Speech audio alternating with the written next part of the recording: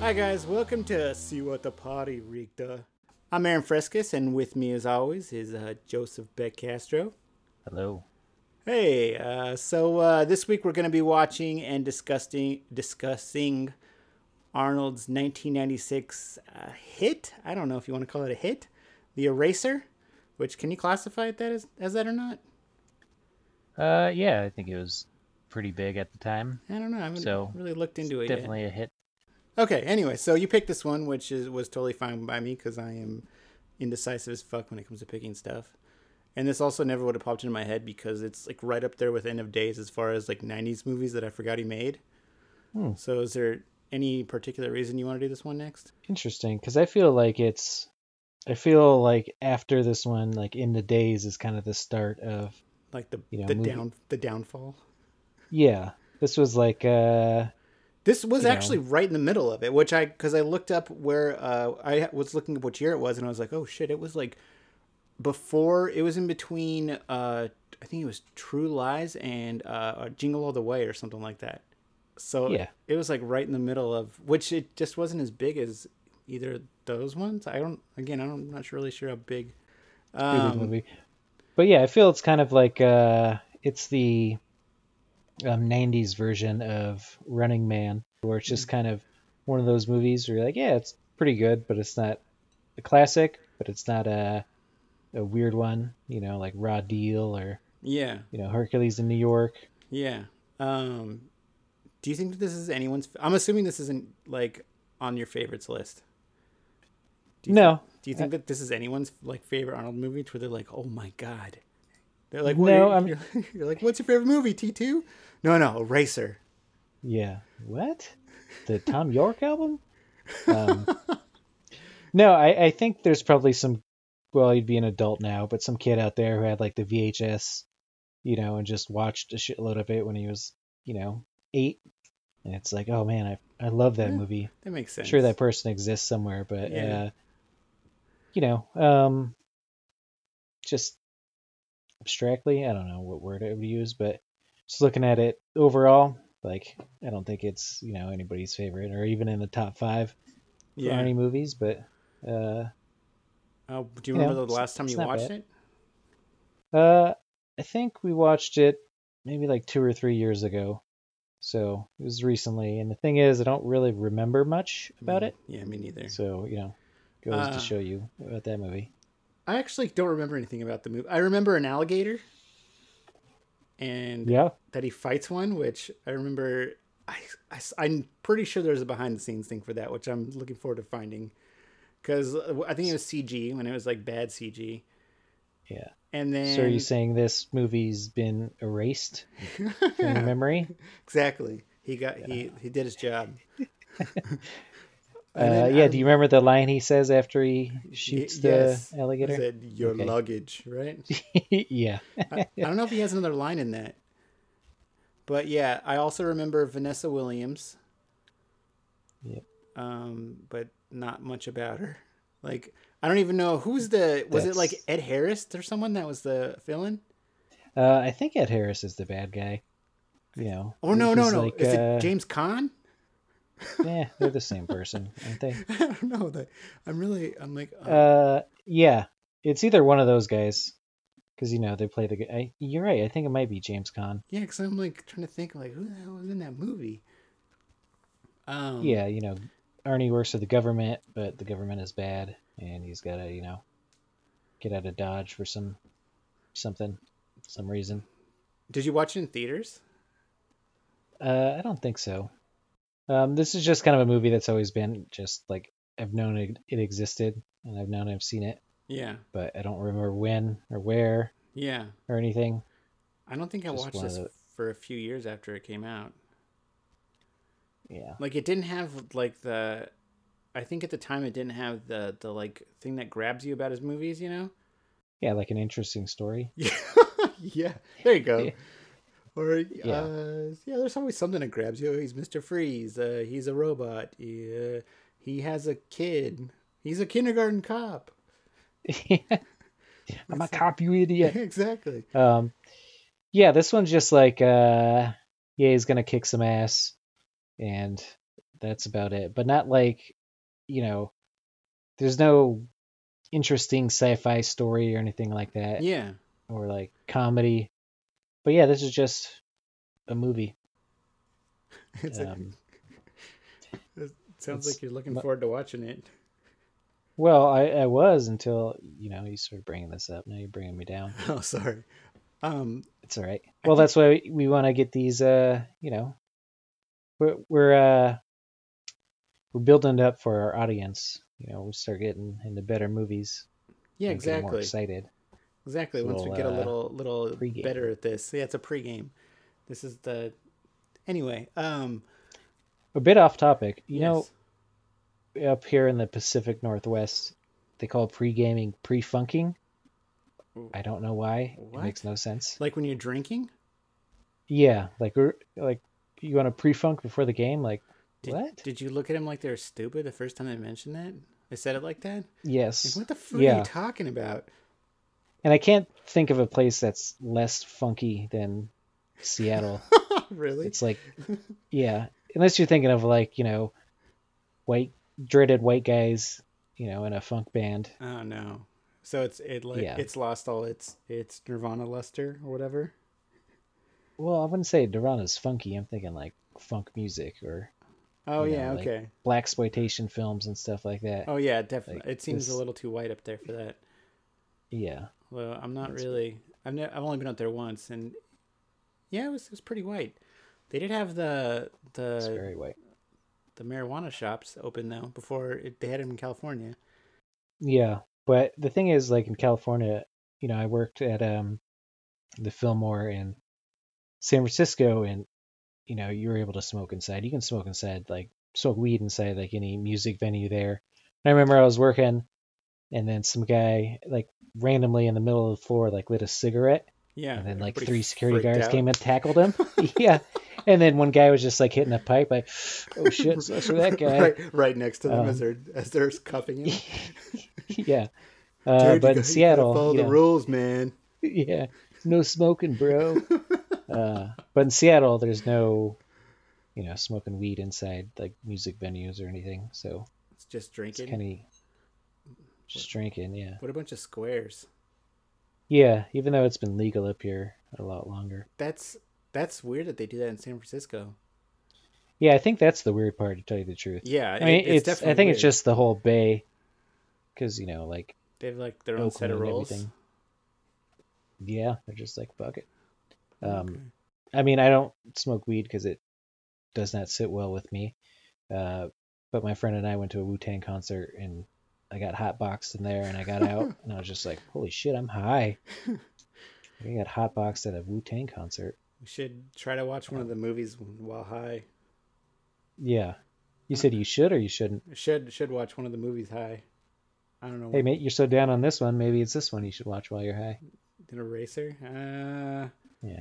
I don't know. I usually freak out when I'm high, so it Yeah, me too. it would I don't know what would be good to watch with that. Not this movie because I wouldn't be able to follow it. Like anytime I get high, Erica's like, "Can you please just don't do that again, please?" It's like annoying to her. So, ugh. Like the last time I got high, I didn't know where I was, even though I was at home. Like I tried to get rid of allergies by I was eating edibles though. I don't know if that makes a Oh, yeah. huge difference, but I ate an edible and she was washing dishes and I was trying to get rid of my allergies and I ate it and then I started playing video games and I was playing with baseball and I ended up getting too high to play that and I kept eating more because it wasn't working fast enough even though I know it's Oh, gonna take yeah. a while. And then Yep. she was washing dishes, listening to music. I ended up slamming the door. She came in there. She's like, "Are you okay?" And I was like, "Your music's just too harsh for me." And she was What was she she listening was to? Like listening to like Taylor Swift? no, like Blink 182 or something like that. It was like she's like, okay," and I was like, I think it might have been lit actually, but it was still Hmm. like a pop punk sort of thing to where I was like, "Jeez." And then I was like laying there, and I was spent like 10 minutes looking. It didn't plateau, because I ate too much of it, so it just kept getting higher and higher. Yeah. And I like spent like 5-10 minutes just looking at myself in the mirror, like, you'll be fine, you'll be fine, you're gonna die. But Oh yeah. she came in, and then I don't know. It was basically like, you want to watch something? Sure. So she put on, like, I put on 30 Rock, but I accidentally put on an episode that someone dies in and they have a funeral for, and I started freaking out because of that.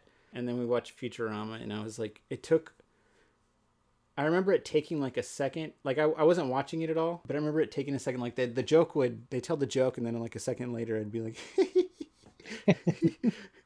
weed's bad. Sounded super high. Yeah. Well, you made two fatal mistakes. One is eating an edible and thinking it's not hitting you and eating more. Yeah. That destroys everybody. Yeah.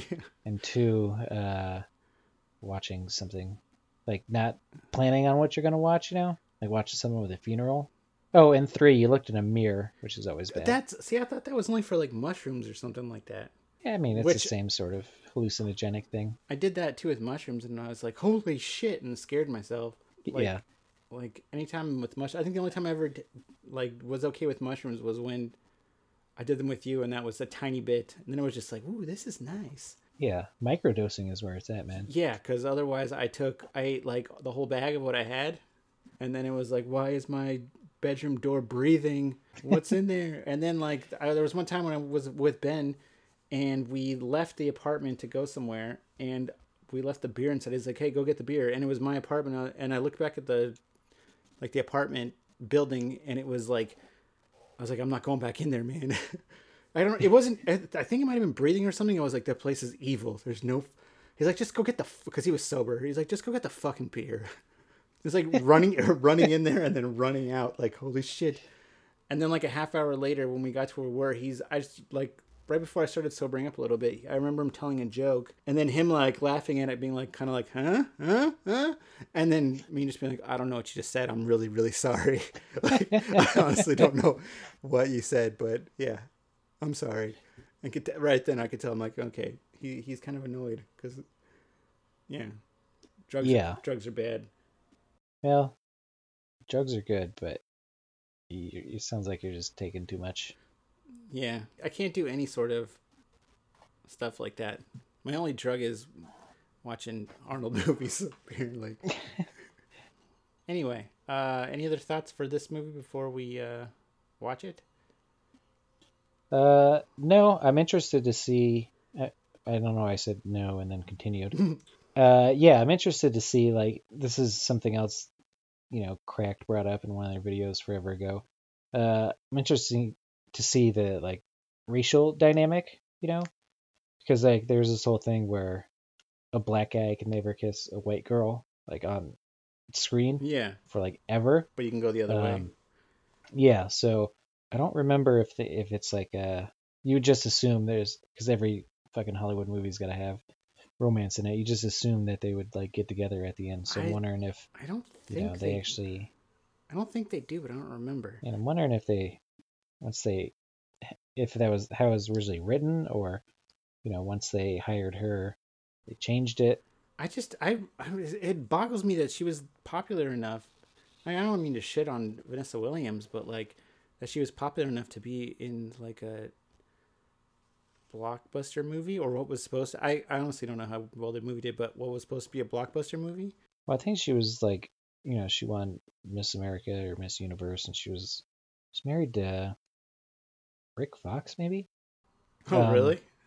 And then I think so, but I think she was like, coming up, and there was this like, like one of the first big things she was going to be in. Yeah, well, and then it just kind of fizzled out from there. And I'm really curious who else tried out for that or auditioned for that role. Well, I guess we'll find out. Yeah. And then I'm sure there's more interviews because it's way more in the prime, and it's way more like just when they start like the movies, when they promoted them, they like blew him up. Like he was from his book, he was very, very into promoting his movies and stuff like that. And the more control he got over him, the more like publicity or whatever he did for him. So I'm assuming this movie has a bunch. I don't know. Anyway, any other thoughts before we watch it? I think that's pretty much. Yeah, that's pretty much it. Hi guys, so we're back after watching the movie. Before we get into going through the movie, I found a couple of like interesting like pre-production stuff that I wanted to share, as well as like a quick clip of Arnold that's telling a funny story. Sounds So good. first off, let's get the credit stuff out of the way. The movie was directed by Chuck Russell, who previously directed The Mask and Nightmare on Elm Street. But it was written by Tony Puryear and Waylon Green, with a story credit by Michael Chernuchin, but apparently William Wisher and Frank Darabont were brought in while the movie was in production to do some revisions on the script. Frank Darabont, yeah. Yeah. Uh, So, which I guess he does a lot of writing. Yeah, and for those that don't know him, off the top of my head, I know he did Shawshank Redemption. He was the director of that, which is one of the rare movies that's actually better than the book, and I'm saying that as a big Stephen King fan. Those movies are good. But anyhow, so the movie was written specifically for Arnold, who was just huge at that time. Was actually ranked the ninth most powerful actor in Hollywood in 1996. When is by he not Entertainment huge, Weekly. though? Like, he's always been jacked. Exactly. Well, do you remember how big of a deal he was at the time? Because I remember his movies were always like huge events that pretty much everyone looked forward to seeing.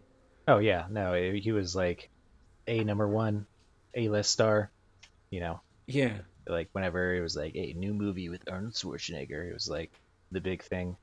exactly. Like I think this might have been the last one Yeah, because that was kind of like that. yeah, because Batman and Robin is not like an Arnold that film. one. He's just Yeah. in that one, and Yeah. then after that, it's like think Sixth it's End of Day Days. and End of Days, and then Sixth Day. But yeah, he was, like that's like kind of what like Marvel movies are now. That's what like Yeah. Arnold movies were back That's then. true. Yeah, like in the 90s. Yeah, But the movie was supposed to be a throwback to his films from the 80s, and if you think about it, kind of has like that kind of feel to it. especially that sweet like guitar riffs that are in there. Like, Okay, so the movie opened on June 21st, 1996, with its premiere about a week earlier at the Olympic Village in Atlanta, and they screened it for the athletes competing in the Summer Games. Yeah, and if that's not cool enough, they also got the Goo Goo Dolls to perform before the movie. Which yeah, man, that's peak '96. every time I hear that Ira song, I always like it's I never get the lyrics are always like, when everything's made to be broken, I just want you to jizz on my hand. I just want you to jizz on my hand. I don't know why. So dumb. So anyway, the movie made 242 million worldwide and was number one at the box office its opening weekend, but then was bumped to number two the following week by the Eddie Murphy movie Nutty Professor. This was actually Arnold's last movie to make over 100 million until Terminator 3 was released. So surprisingly, I couldn't find much as far as behind the scenes videos or interviews, which kind of surprised me. But which is weird because, as I already mentioned, this was still when he was basically at the top of his game. Or would you call this top of his game, or like a few years before, like around like at Last Action Hero? Yeah, I'd say basically anything before this. Like he was still just as famous, but and I Yeah. don't really think it's anything to do with him. I just think this movie's not very good. It just kind of, it's fine. Yeah. So The promotional stuff I found was an Entertainment Tonight exclusive look thing that's about 45 seconds long, but really isn't worth going into because it's basically just John Tesh giving a quick summary of the movie. I also found a clip from Blockbuster, like a Blockbuster video commercial advertising its video release. Then a clip from At the Movies with Siskel and Ebert. Do you remember that? Did you ever watch Yep. that? Okay, it was no, their movie review show. we didn't get much TV back in the day. Okay, We had basically till we moved to San Marcos, we had 1.5 channels. So like one channel Yikes. came in good, and then the other channel came in sometime. damn. So What'd watched you a lot watch? of Murphy Brown. Really, got into that show Okay, a lot. okay. I'm glad yeah. that you know what that is because I was wondering if you actually knew what that was. Murphy Brown, Yeah, right? or Yeah. or had seen it, not just know what it is. Oh yeah, no, watched that a lot. So Siskel and Ebert basically said the movie's stupid, but they loved it anyway, and they gave it 2 thumbs up. I did actually manage to find a few clips from talk shows featuring the actors. One was an interview with James Caan on the Rosie O'Donnell show, which was just super awkward. I guess Rosie O'Donnell's favorite movie is Funny Girl, which I've never seen, but he's in it. Oh yeah, that's with Barbra Streisand. Yeah, it's a whole big musical like show tunes thing. Yeah, so Laura's told me a lot about it. Okay, so they talk about that for like half the interview, and he just seems like he couldn't give a shit. And at one point, she actually tries to get him to sing one of the songs with her, and he straight up just like, nope, sorry, no. So she asks him to tell a story about it instead, and he pretends that he can't remember it before finally giving in and telling it. Where it's just really awkward. You can definitely tell he doesn't want to be there the whole time, so he kind of comes off like a dick, and I'm not sure if like maybe that's his personality or he just didn't want to be there. I don't know. Yeah, that seems just like how James Caan is. But so I was able to find a couple of interviews with Arnold Schwarzenegger. One was Japanese press conference with him and the director and the producer.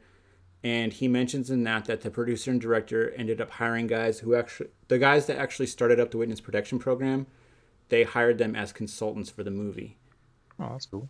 So then the second interview I found is Arnold's appearance on Tonight Show to promote the movie. And they don't really talk about the movie too much. It's mostly about just what's going on in his life. Like he talks about buying JFK's old golf clubs, which he says he paid $700,000 for. And then I guess he had just gotten an honorary doctorate from somewhere. So Leno asks him about that, and he actually has a funny story about Maria Shriver that I was going to show you. It's like 45 seconds long.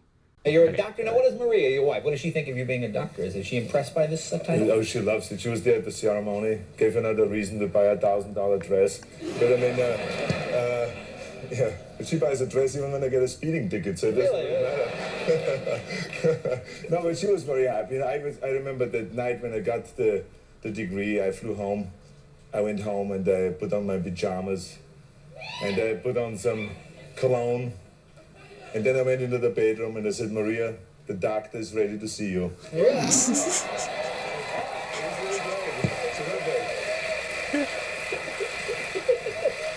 The doctor will see you now. Okay.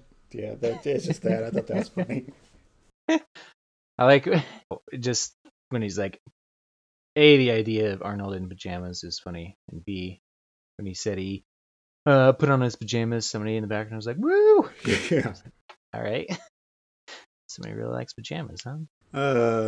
But you know, I could actually like see him doing that, the whole thing with him going, the doctor is here to see you now. But anyway, before we actually get to the movie, I just wanted to do two quick things after watching the interviews that I wanted to point, or that I noticed after watching the interviews. First, it seemed like the two biggest selling points for the movie were the railgun and then the airplane scene, because both are pretty much brought up in every interview that I found. And then secondly, pretty much all the advertising for this movie ruined the plot twist with that James Caan's a bad guy. Oh, really? But I mean, it's kind of obvious, but yeah. Yeah, they did the same thing with Terminator 2 also. Yeah, exactly. Spoilers. Well, okay, so we got this with James Caan, which is the midway plot twist, you know, Terminator 2, which Arnie's a good guy, and then also Predator. Like, if you watch Predator and have no idea what it's about, you get through like the first half of the movie, you're like, this is just some war movie, you know. Dylan's a son of a bitch. CA's got pushing too many pencils, and then all of a sudden there's just like an alien, you know. That's got to be a mind fuck. Yeah, but oh yeah, do you remember how we were joking that there's no way this could be anyone's favorite movie, Arnold movie? Yeah. I actually did find an article. I'm not gonna show it. Like, we don't need to see it, but I found an article written by a guy who claims it's his favorite movie because it's the most Schwarzenegger movie he's ever made. What? Yeah. Like the most Schwarzenegger type of movie he's ever made. So the whole article is basically about how awesome the movie is. No, the answer to that question is Commando, 100%. Like, how's that not the most Arnold movie? You got me. I haven't seen that movie in a long time too. So yeah, it's amazing. Okay, so are you ready to go through the movie now? Yeah, let's do it. Okay, so we start off with the opening credit sequence of someone preparing to kill a bunch of people. The first thing I noticed was that this movie has an awesome cast, including a fellow named Michael Papajohn, which is like awesome.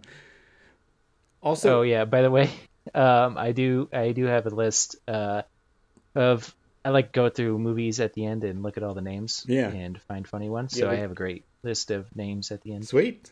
we can go through. Yeah. But okay, so he burns Vanessa Williams' picture as part of his preparation, but she hasn't been introduced yet and isn't in trouble yet. So I don't know if that was just like a weird continuity error that seems like it would have been obvious fix, but I don't know. Anyway, so the movie opens at a house where two guys, who I'm assuming are in the mafia, are just like beating the shit out of this guy and his girlfriend and pouring gasoline all over the house. And I like how they have That's Amore by Dean Martin playing in the background, just in case you're not sure whether they're Italian or not. Yeah. Well, I thought that guy was like Latino or something to begin with. Eldon? And then I was like, yeah. And then I was like, wait, is that guy even Italian? So I had to wait for the credits, and then his name was Yeah, it's definitely Italian. something very Italian. I'm like, all right, well, there you go. I wonder if Italians could possibly be find that offensive. Like if I was Italian, I'd be like, "Mamma mia, I can't believe my ears. This is so offensive." You know. So anyway, Maron. Arnold comes in, just murders the shit out of the mafia guys, and basically stages a fake crime scene for the dude and his girlfriend, who I think. Yeah. He, like his plan, he kills the first guy with the freezer door, and then the other two guys that are there, he's just like, fuck it, and just jumps out and starts shooting them and does like a barrel roll. I'm like, there goes. You stuck your way in there. You're like, you're exactly. pretty good at this shit. Like, you gotta have a better plan than just running in there. Yeah. So I think he's in the witness protection program because he was going to testify against the mob. But Arnold sets up fake crime scene to make them look dead and then blows up the house for good measure, which you obviously recognize the mob informant because when I saw him, I was like, holy shit, it's Eldon from Murphy Brown. Is it? Shit, I didn't even... he's nice callback to earlier in the episode. I have not seen that show since the 90s, so... Eldon from Murphy Brown. His real name is Robert Pastorelli, and he's the one that I mentioned to you in the text that like Erica and I kind of found some fucked up shit about. Just weird stuff. I forgot to mention to whoever's listening that we're going to try out something where we thought it might be fun to talk to someone that didn't grow up watching Arnold's movies. So she's actually seen them for the first time. Not sure if it's going to be a recurring thing, but for now, it should be interesting just to get a perspective on the movies from someone that doesn't have any like nostalgic attachments to them. So for this movie, I was able to get my girlfriend Erica to talk with us, and she'll be joining us later. But yeah, she found out did some digging, found some just weird stuff about this dude. Anyway, back to the movie. So Eldon from Murphy Brown, whose name in the movie is Johnny, but we're just going to call him Eldon. Him and his girlfriend are rescued by Arnold, whose name is John Kruger, but it's Arnold. So he blows up their house, which I guess wasn't in effect. They actually blew up a real house. Oh. But so anyway, he blows that bitch up and then basically puts them back into witness protection and tells them he'll be watching them. Yeah. My question on this was like, if he's in witness protection and he just, like without his girlfriend knowing, goes back and gets the Osobuco, like they didn't take him very far, He's like 2 towns over. That's not good witness protection stuff, Like take him to Phoenix or something. Found. Yeah. So I'm not exactly sure where that takes place, but it doesn't seem very far. So I don't know. Seems like the witness protection program is like not a lot of forethought. Just like, I don't know, send them, 2 towns over, and nobody will ever find him there. So the next day we see Arnold going into the U.S. Marshal Witness Protection offices, and I like how there's that like quick scene of his coworker with the fake IDs and how he quickly points out just to show like it's basically like a lazy way for the writer to show that Arnold knows his shit. Yeah, that's the exact note that I have. Like, oh shit, he's good. Could tell a fake ID immediately. And was like, he's the best. And then we're introduced to Robert DeGuerin, who is Arnold's mentor and is played by James Caan, who apparently just plays Sonny Corleone in everything he's in. So they talk about the mission he just completed, and Arnold tells him that he had to do a little bit of improvisation, or as he calls it, improvisation. And then James Caan tells him that their boss wants to speak to him. So then Arnold heads up to the office where his boss, played by James Coburn, briefs him on his next assignment, which involves the senior executive of the Cyrez Corporation, who are major defense contractors that do top secret weapons research. Apparently, the Cyrez Corporation was originally named Cyrex Corporation, but I guess there's actually a real company called Cyrex, which is a tech company. And so they made them change the name by threatening legal action. So they had to dub over every mention of the name with the new name and then digitally change all the logos in post-production. I didn't know that. But That sucks. anywho, this was when we were introduced to Lee Cullen, who's played by Vanessa Williams, who, according to IMDb, was originally suggested for the role by Maria Shriver. Oh. And I was actually curious what happened to Vanessa Williams, like why she stopped acting. Because I was like, I watched something, damn, I haven't seen her in anything. But then Erica looked it up, and apparently she's been in a ton of shit after this. It's just mostly like TV stuff, like Ugly Betty and Desperate Housewives and stuff like that. Even when you Google Vanessa Williams, it autofills and it fills in with American singer, not actor. She does sing a song that happens in the end credits. Yeah. But she was the first woman to win, first black woman to win Miss America. But this whole thing is pretty fucked up. So she won Miss America, and then I guess some pictures that were some private photographs that she had nothing to do with. Yeah, this was 1982. That I guess the black and white photos dated back to the summer of 1982. When after did she her freshman year? Did it say when she got the Miss America? 83. Oh, okay. So yeah.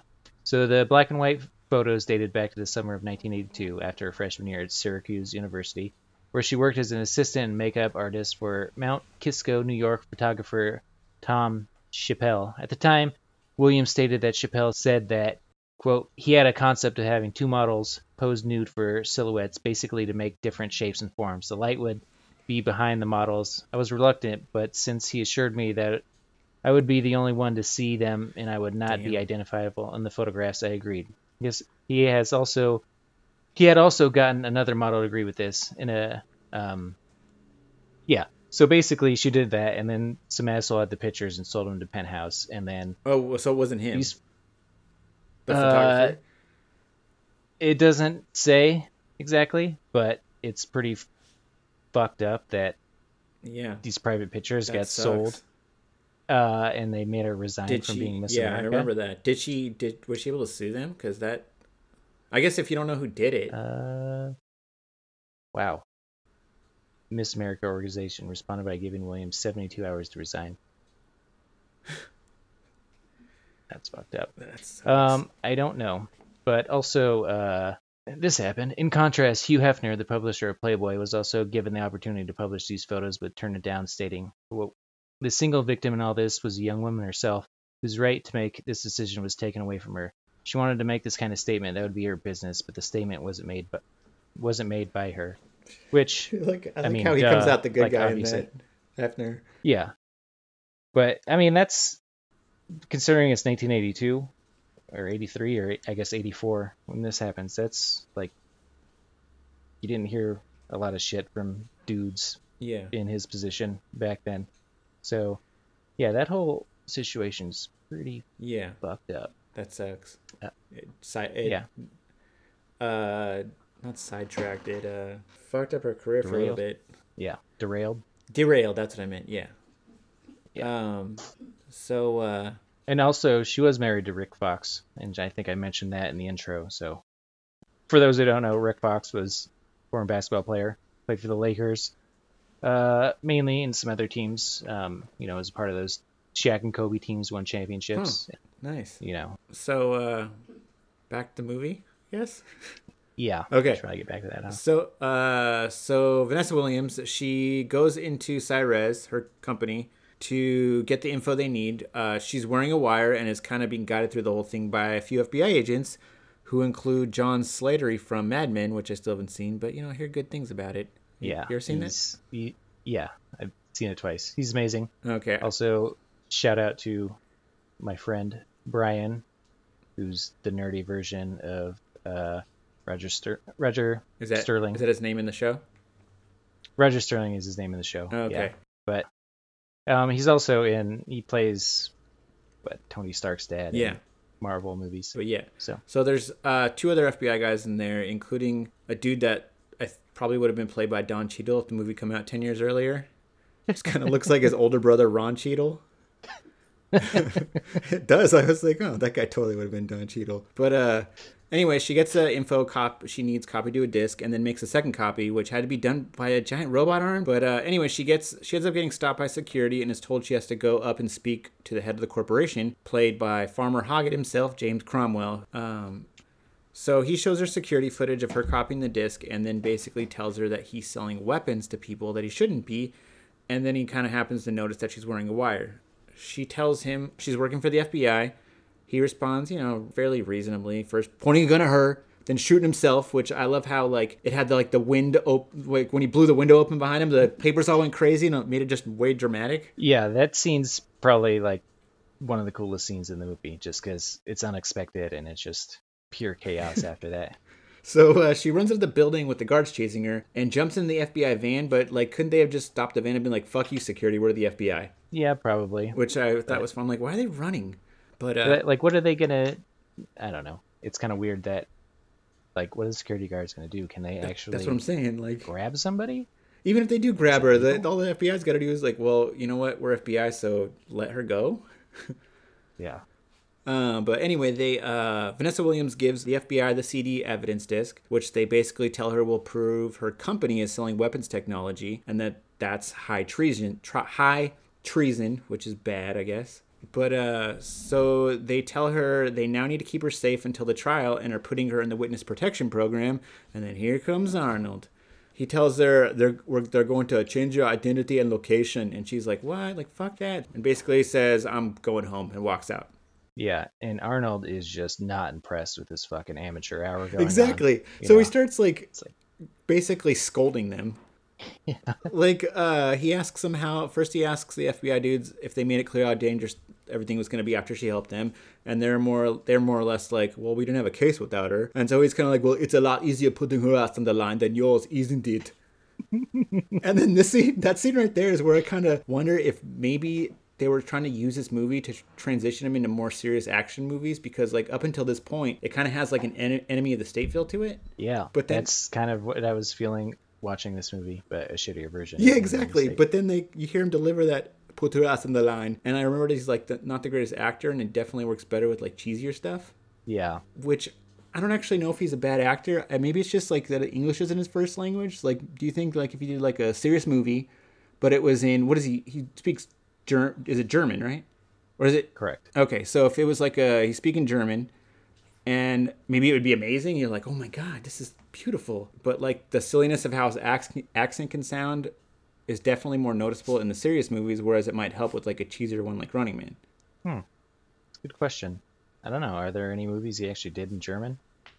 I doubt it. Well, then I was thinking, is it actually the accent, or is it that he just cheeses up everything he does, and that's kind of the way he carries himself, just kind of like a cheesy guy? Or is it at the point now where that accent is associated with, muscle-bound guys, and you couldn't take somebody who's talks like that serious? Yeah. But it's a lot easier to put her ass on the line than it is yours. It's just, I don't know. It's funny. Just yeah. So we go back to the FBI offices from there, and then Ron Cheadle and his partner are dropping off the evidence disc. But the dude that takes it from them is dirty as fuck, so he switches out the disc with a different one, and then calls him up and tells him he has it. Yeah, he gives that smile to the guy, yeah, I'm not doing anything shady over here. Yeah. So from there we go back to Vanessa Williams, who's just getting home and notices a couple of FBI dudes in their car. So she goes inside, takes the second copy of the disc, puts it in her computer, but it says that she's unable to access anything on it. So we also find out that the bad guys are monitoring her computer and now know she has a copy of the disc. So yeah, and later on she brings up it's unhackable. I tried, and then all she did was just put it in there and click run software, and it didn't work. She's like, all right, I give up. Okay, I didn't know you're such a great hacker. So okay. Anyways. So she calls her friend up, who I'm pretty sure works for a newspaper, and her friend tells her to hang on to the copy because as long as she's got that, they won't kill her. Meanwhile, we see the FBI dudes who've been burnt to a crisp in their car, and then some other guys running towards her house, one of whom has a burn or some shit on his face that I don't think is ever explained. He just makes him look evil. So yeah.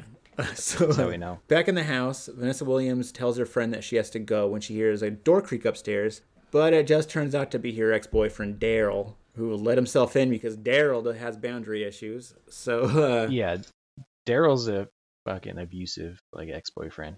You know, he's Yeah. just like, she's like, I broke up with you, and he's like, yeah, I was worried about you, so I just showed up at your house, and I'm apparently taking a shower. Exactly. Like, that shit's weird. So, Yeah. meanwhile, Burnface and his crew are still outside and about to shoot them with their high-tech gun, but before they get a chance to, a party van rolls up. A delivery guy gets out of the van with a bunch of balloons and then heads toward the front door. By the way, when he pulls the balloons out of the van and is just walking up to the house, did you read the Let's Party logo in Arnold's voice? Yeah, When it says that's let's party. Exactly. Yeah. So Arnold has his balloons and rings a doorbell, and Daryl goes over and answers it. Bad guys just start opening fire with their fucking Duke Nukem guns and just blow Daryl away while Arnold's like, get down!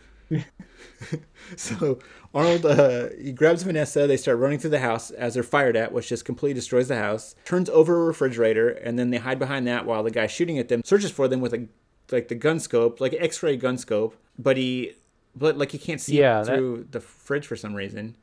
It looks through walls, but it doesn't look through fridges. Yeah. And also, he doesn't notice that a fridge is sideways. Yeah. So, But I don't know how these things work. apparently that gun's kind of real. Like, it was supposedly based off of real technology that the Army was working on. It's a handheld electromagnetic pulse rifle, or like basically a railgun.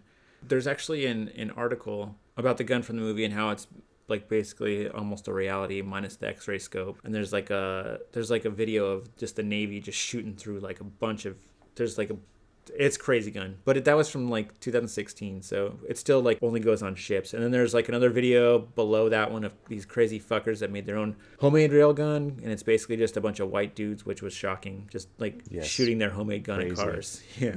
But anyway, Arnold and Vanessa are hiding behind the fridge when the bad dudes launch this grenade thing in the house that falls on the ground and then pops up, shoots drill bits in every direction. And one of those goes like straight into the fridge, like through Arnold's hand, which was a part of the movie that I remember watching when it came out, like when I was younger. I remember him just like pulling his hand out from the drill bit. So the bad guys sneak in the house. Arnold breaks the gas line, sets the thermometer heater, and then they both bail. House blows up just as bad guys get inside. Meanwhile, Vanessa and Arnold escape in his party van. As they drive away, she bandages up his hand while telling him about the gun that the bad guys were trying to use to kill them.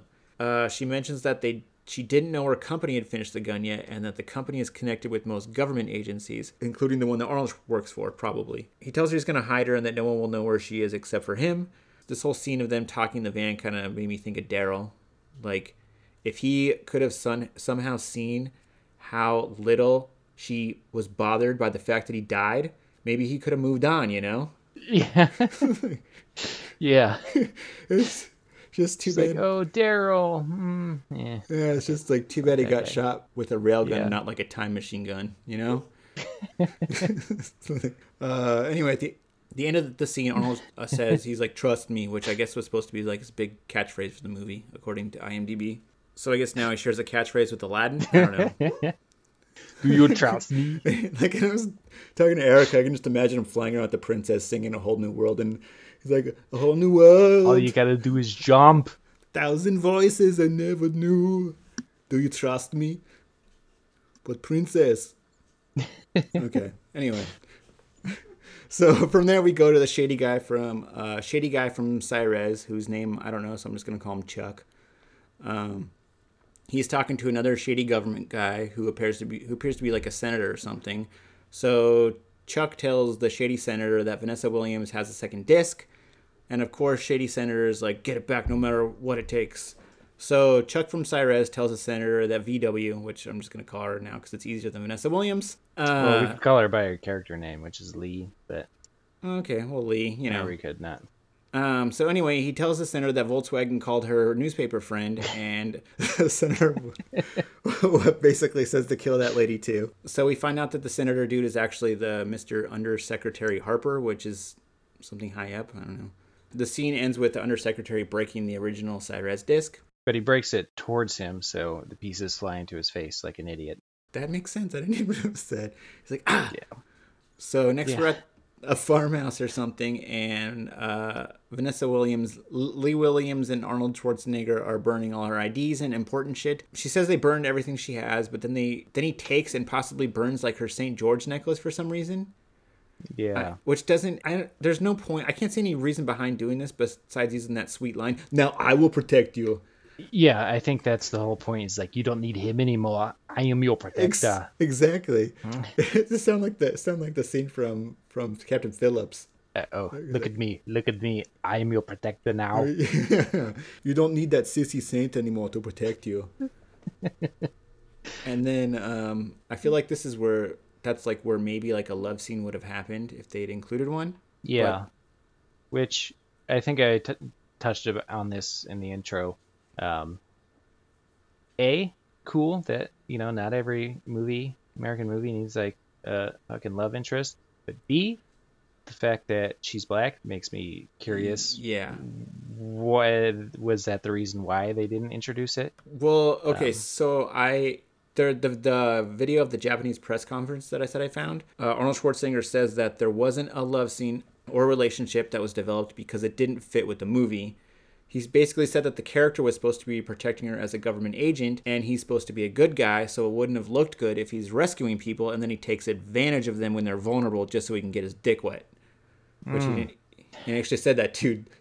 He said dick wet? No, he didn't say that. Oh. I cannot have my dick getting wet just because I... But anyway... So the problem I found with this is that I found another piece of trivia that says that they originally filmed a romantic ending, but it didn't test well with test audiences. So they changed it. Racist. Yeah, exactly, which is kind of contradictory to what Arnold said. So I'm not really sure which one's true. Like, I maybe think that, like, what Arnold said is actually some of the feedback that they got from the test audience. So, like, they wouldn't sound as racist. Yeah. Yeah. Weird. Okay. So, next day we see Arnold dropping her off in Chinatown in New York. He gives her a new set of IDs with a new name, a credit card, and a beeper so he can reach her if she's in trouble. He says if he beeps her, go to Central Park Zoo. And he gives her a gun and tells her he works alone, so if anyone comes up to her and says that they're with him, to fucking smoke their lying ass. And also, sorry, go ahead. Go for it. A little weird that he's like, the lady he has him staying with, she's like, she was a witness against the Yakuza in San Francisco. But they're in like Chinatown, so I don't know, it's kind of mixed messages there. That makes sense. Maybe he thinks that maybe she is Japanese, but then he thinks that they'll never search for her in Chinatown. Oh, yeah, he is the best. So. Exactly. Okay, my bad. Sorry. And then she's trying to like tell him otherwise. Like the Chinese lady's like, no, you don't understand. You're Japanese. They are Chinese. They'll never look for you here. And she's like, but Arnold, my last name's Thomas. Anyway. So Arnold meets up with Sonny Corleone in a cafe. Sonny tells him that someone's been murdering witnesses, and then they kind of figure out that there's probably a mole inside the witness protection program. James Caan then tells him that they have to relocate 3 witnesses, which include one of his as well as Vanessa Williams, and then Arnold kind of reluctantly agrees but insists that they move James Caan's witness first. Yeah. And of course Arnold, since he's so good, he immediately spots the guys watching them. Yeah. So they board the plane headed for the first witness, and 2 other FBI guys tell Arnold and James Caan that Vanessa Williams' newspaper lady friend was killed. One of the FBI guys with them then asks Arnold if he's taking care of, like, are you tired of taking care of scumbags? And then for some reason Arnold's like, yeah, but in your case I'll make an exception. Which is just kind of rude. Like, you just met the guy and he works for the FBI. Why are you being a dick? Yeah, well, the guy was being a dick too. So. Yeah, I mean, I don't know. It was a bad first impression. But, yeah. Immediately after that guy's like, who's this guy think he is? And James Caan's like, he thinks he's the best in the game. And I gotta say, I agree with him. So, I guess if you're the best in the game, you can make fun of people. That's got to be at least like the second time that someone said that, because I'm pretty sure the guy that he pointed out the IDs said the same thing to the guy that asks him, who's that? Yeah. It's the best guy around. But so the next scene, we're near the house. James Caan assigns everyone a team, tells them which way they get into the house, and he says that him and Arnold are going in through the front door. When they get to the house, they notice that the window on the front door is broken, and then they enter with their guns drawn. They split up to search the house. Arnold heads upstairs, kills some fucking guys. James Caan busts into a room where a dude with a gun is holding his witness. The guy recognizes James Caan, tells him he's early. James Caan shoots him in the head. I think he says, you're late or something like that. But, well, like what I said before, it kind of bummed me out that they ruined the twist that he's a villain in all the trailers and promotion, because that scene could have potentially been like, oh shit, he's bad. But it kind of like loses any sort of weight because of how they promoted it. Anyway, so James Caan ends up shooting the witness and then I guess basically suffocates her while he's pretending to give her CPR as Arnold enters the room. But wouldn't it have been kind of suspicious if he's administering CPR for a gunshot wound? No, I mean, like, well, depends on where she's shot. Because usually, like, CPR is just pumping blood. You know, if your heart stops, it's pumping blood. And if you can't breathe, it's just getting air in there. It doesn't really, like, wake anybody up from death or anything. Yeah. Which movies usually do. But also, I think she's just shot in the gut, and I don't really see why doing that would help. Especially if she's losing a lot of blood, and he's just pumping more out, you know? He's a genius. Yeah. So as Arnold and him are talking, the guy that Arnold called a shithead on the plane plants a picture of Vanessa Williams on one of the dead guys and then pretends to find it. James Caan tells him that he's like, we have to contact her too, and Arnold's like, this is 1996, man, she doesn't have a fucking cell phone, so they have to go to her, you know? So he's like, she's in Atlanta, she's in New York, right? Yeah, so he lies to them. But yeah, because he immediately knows something's up because he's the best. That's why he lies. Yeah. Like, she's in Atlanta. I keep forgetting that he's the best. That's my problem. Yeah.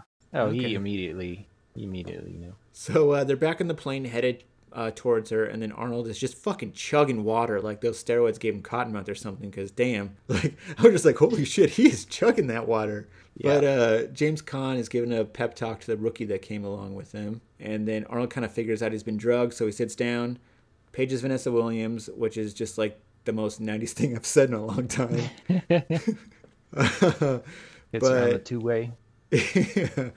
So Arnold figures out that James Caan is the one that drugged him, kind of passes out. James Caan shoots the rookie because he's too nice, I guess. I think he was gonna phone someone else. So they trace. He's not in on it. Yeah, exactly. So they trace Arnold's phone call, figured out that Vanessa Williams is in New York City. Arnold wakes up. James Caan tells him they're headed to New York City, and he's also gonna, frame him for killing the rookie, being the mole, like everything basically.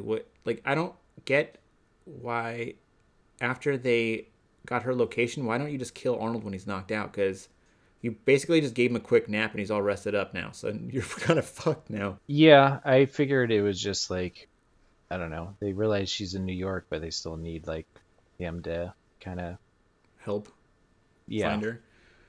Okay, I mean, I just watched this movie like a couple hours ago, but I was thinking the same thing, and I don't remember exactly why.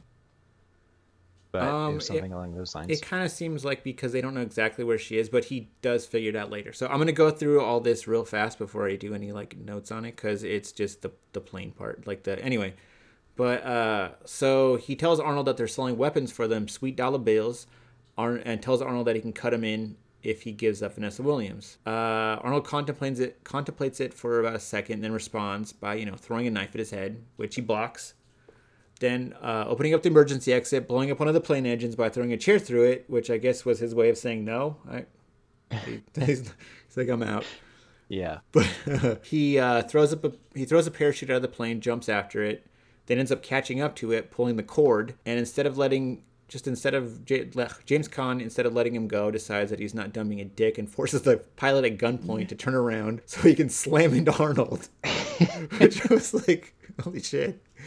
Yeah, and these okay, all right. So here's the thing about this. Like, I assume those pilots aren't in on their scheme there. Yeah, especially because he had to force them to do it. Yeah, and they gotta fucking get a gun to their head and then go back and try to fucking hit this guy with a plane. And then they land. So what happened to the pilots? Did they die and James Caan, fly the plane the rest of the way? Because maybe he was ex-military or something, or what was their plan there? I don't know. No, that's it. Okay. Yeah, that's a good point. I don't know.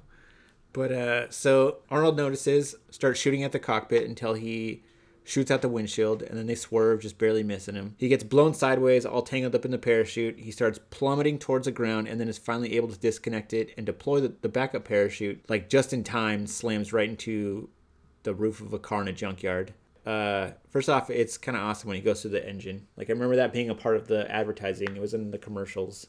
And then apparently that was Arnold actually doing the stunt when he goes flying out of the plane, which is kind of obvious because the camera is basically focused on his face the whole time, and they didn't have like that face changing technology that they do now. It wasn't actually like an actual plane, but so that the production notes say the first unprecedented stunt required Schwarzenegger to fall 65 feet in a vertical descent and perform a backflip in mid-flight. The fuselage of the plane was constructed and the actor was strapped into a descender rig. No stuntman has ever accomplished a backflip during a drop like this, but Schwarzenegger managed the feat 7 times to get the shot. This is him talking about it. It's kind of funny. The thing about the whole thing is that when you do a stunt really well, you hang out there in the plane is hanging down vertically, and you drop down 120 feet, and you go through the flames, and you know, you're scared, and you dive down and do all your gymnastics, the acrobatic kind of things that you have in you, and then you successfully land, and the director comes over to you and says, "You look too scared in this thing.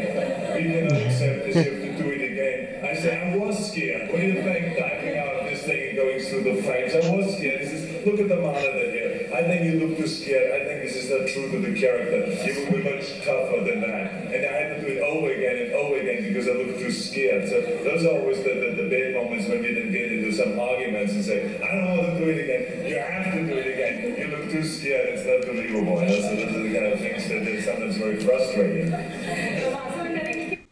That's the Japanese interview, but I also like the way he keeps saying, "You look too scared."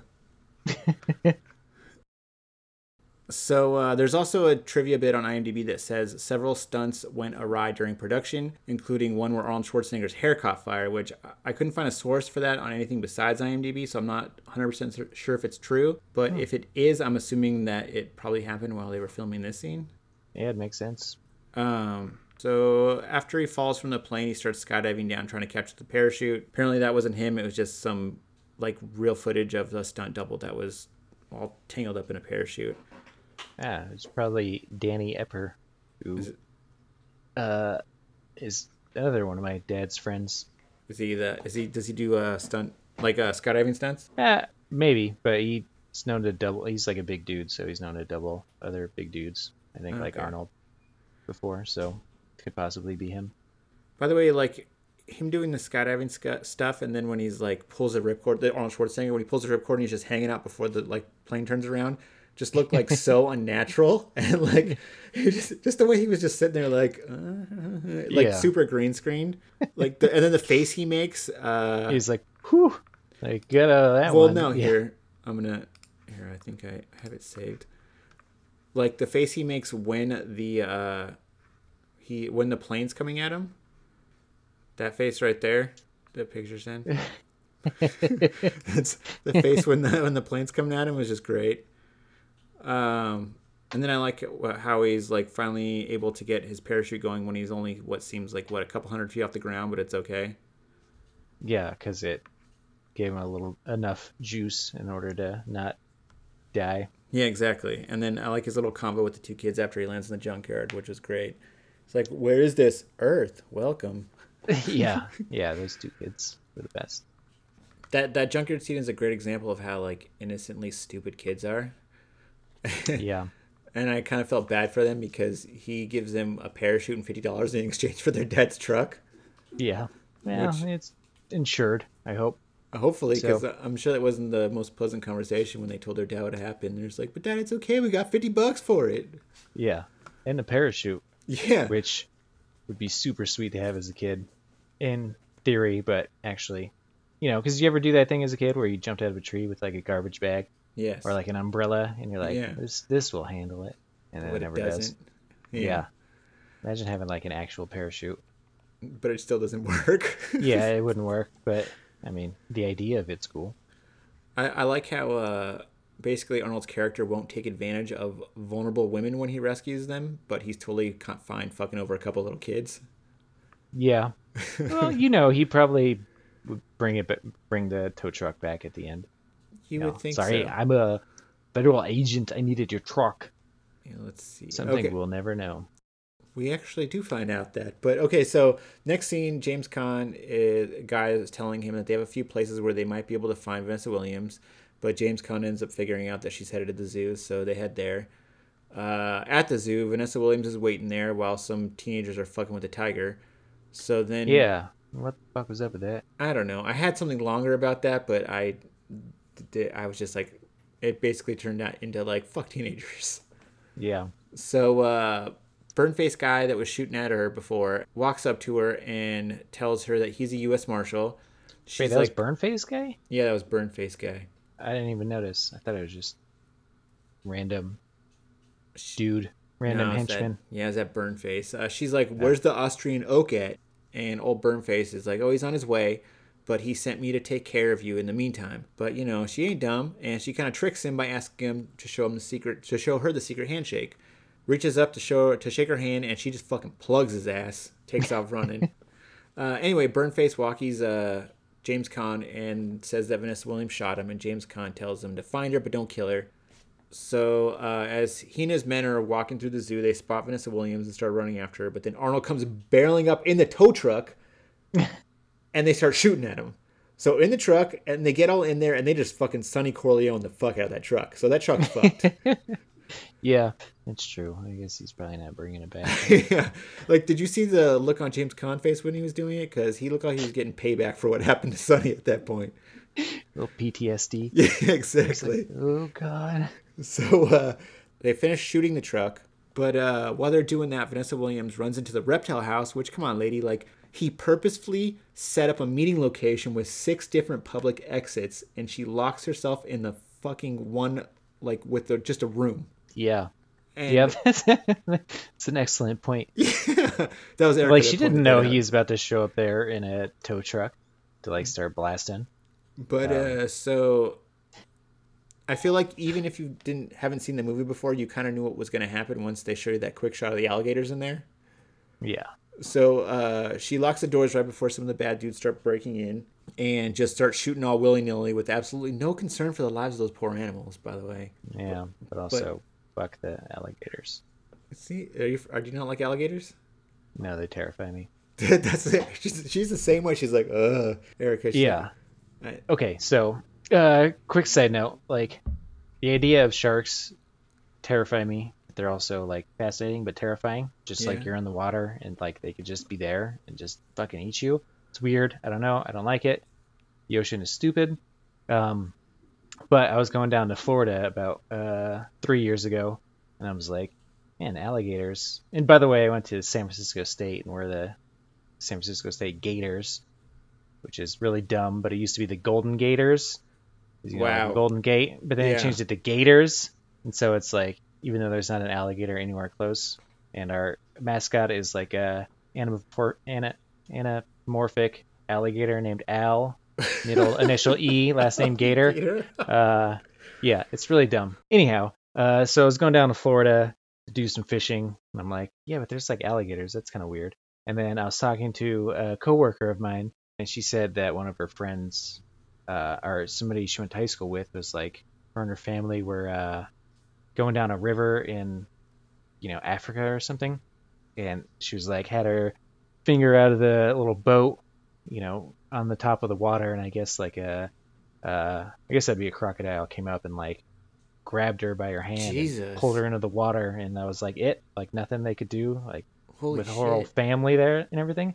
Like, that's fucking terrifying. Damn. So then I went to Florida and, went to all these like little fishing spots, just doing some like lake fishing, and there's just fucking alligators everywhere.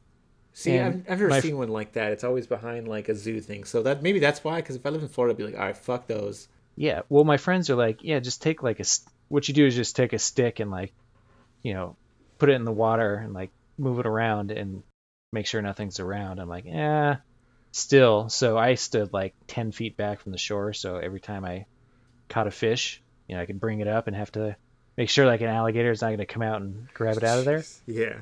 But there's just like random ass, like I was just fishing this lake that's basically like an apartment complex, and like little, how some of them got like grass things. There's just like a little lake in front of it, and there's just an alligator that lives there. And it was just, I would just watch it, and it was just like put his eyes up and then go swim around. And then some other dude came up and was fishing, and I was like, yeah, what's up with that? And she's like, she's fine. I leave her alone, she leaves me alone, like whatever. But it's just fucking weird. Like, you live in that apartment building, there's like kids and shit. It's like, hey, don't get too close to the lake because an alligator would come and eat you. Yeah. It's weird. That's what... And it's like every fucking lake in Florida. Well, it's terrifying. Wasn't there like a kid? I'm pretty sure there was a kid that got eaten in Disney World. Yeah. You know what?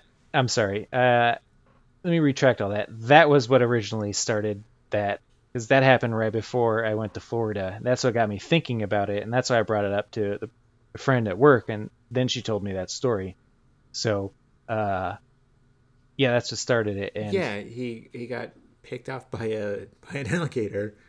Yeah, just hanging out by the lake. But I mean, there's like lakes everywhere, like little fresh. I mean, it's basically a fucking swampland. Yeah. And there's just alligators in like all of them, and we're just like, yeah, as long as you stay out of the way, you'll be fine. But it's weird. Sometimes they just come out and hang out in the sun. Like, that thing could just come over and kill me right now, drag me underwater. It's true. And that's it. Okay, so Vanessa Williams starts shooting back at them as they're shooting at her. Just as she runs out of bullets, back door's kicked open. Arnold does his like a classic like jump through the air while shooting a gun while he dives at her. Yeah, and somehow then does a barrel roll. Yeah, exactly. You're gonna help me out with this line that I'll get to. Okay. So he dives next to her, and she looks at him and she says, "You're late," and he says, "Traffic," which is just a good line. Like, I'm curious if like on the drive there he was trying to come up with a bunch of cool things he could say when he saw her. So he's like, okay, now if she says you're late, I'll maybe say flight was delayed. Ha, that's good. But no, wait, that won't make sense because unless I explain what happened with the plane, back to the drawing board. Like, maybe she says, where have you been? Like, flying the friendly skies? No, that's dumb. Yeah, just sitting there brainstorming stuff. So it's like, I just work better off the cuff. I should just wait till I get there, and then I can just say it. It just comes out, Like, I'm not a guy who writes things down. Have faith in yourself. Come on. Yeah, I'm much better at improv comedy than I am at stand up. I don't have a tight 5. Improvisation. So Arnold tells her he only has 2 rounds left as Burnface and the rest of the goons kind of start closing in on them. So the fucking genius decides to shoot the alligator enclosure that the bad guys are standing in front of, which breaks, and then a shitload of water and alligators spill out. Bad dudes are knocked down by the water, basically eviscerated by like the horribly CGI'd alligators. I guess its arm ripped off. Yeah, exactly. And then an alligator comes up to old Burnface. Alligator grabs him from behind, all Jurassic Park style.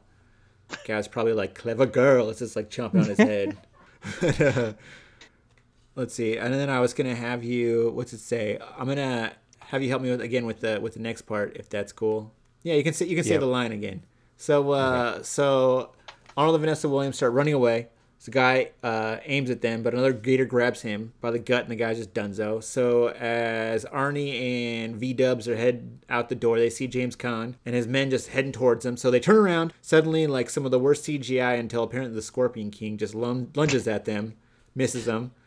Arnold points his gun at it, but the gator isn't having any of that shit and just whips the gun out of his hand with its tail. So then Arnold lunges for Arnold, but he kicks it in the head and then throws a wooden stand at it, starts crawling towards his gun.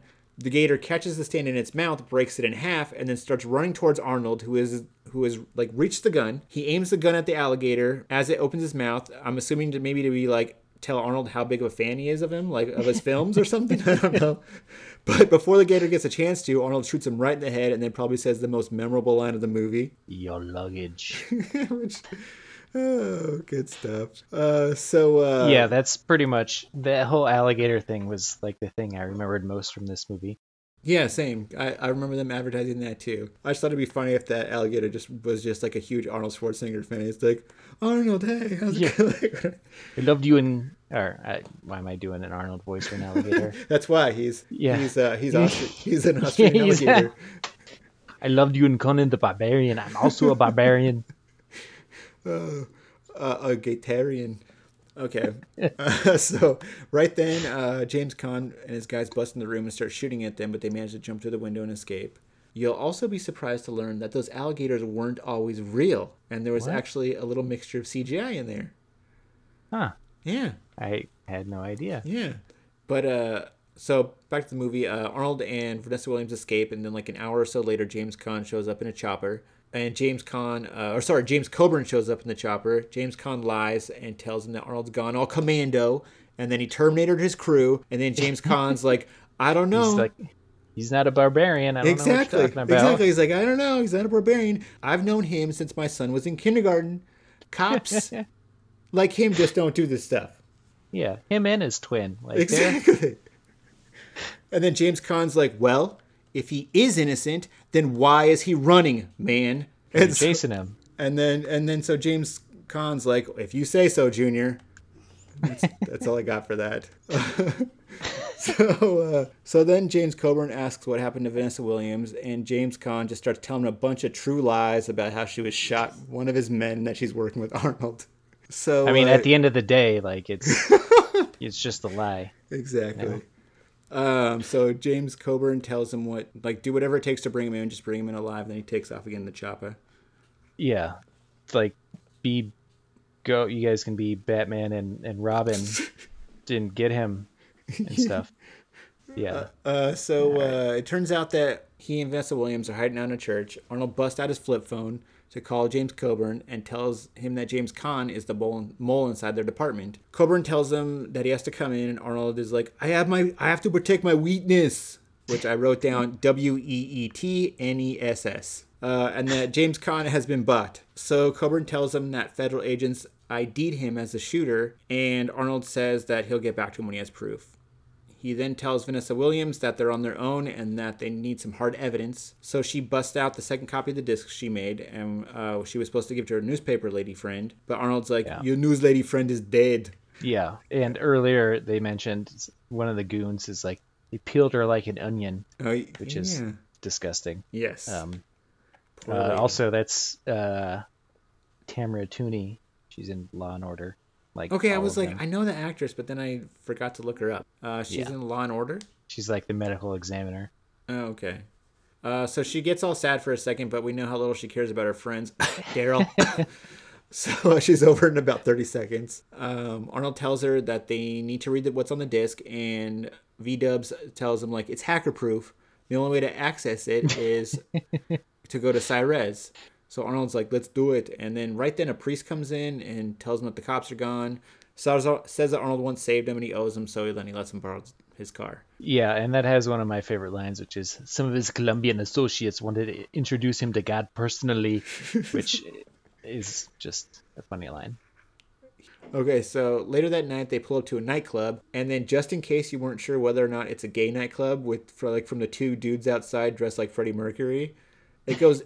They make sure to beat you over the head with it by the fact that it's raining men inside. Yeah. Well, I mean, have you ever been to a gay club? No, is that all they play Okay. just on a loop or what? Pretty much that. Madonna.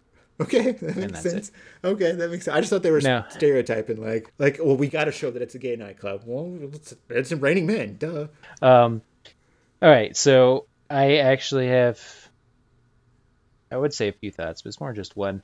As far as like an action movie, like a 90s action movie in like a gay club scene, this is like fantastic. There's not a lot of like, Like gay panic stuff. yeah, like gay panic or like this is gross or just like cheap jokes and shit, like if you There's not too. There's. I mean, Arnold makes a couple like Exactly, just like to jabs. razz the guy. Yeah, but that's because he's just like, don't tell him I'm straight, yeah. Like I don't want to break any hearts. But as far as like 90s, even just fucking 90s movies in general, like when it comes to like gay stuff, this is not that bad. I was actually kind of pleasantly surprised. Like, I mean, if that scene came out now, like, totally different story. Yeah, But, I mean, well- you look at like Ace Ventura, Oh yeah. you know, and yeah. you watch it through the 2020 lens, you're like, Jesus Christ, Yeah. like that's Well, I was gonna like fucked start up shit. shitting on it for being gay bashing, and then they weren't really that bad. So I was like, okay, well, I can't really do that. yeah, you would expect them to be like gay Yeah. bashing, you know, but they don't really. I mean, it's not like if it came out now, different story, you know, Yeah. it's a little stereotypical, but yeah, you know, we're 24 years ago, you're like, all right, true. So Arnold walks up to the bar, and who should happen to be bartending but our old friend Eldon from Murphy Brown, the guy that Arnold rescued at the beginning of the movie.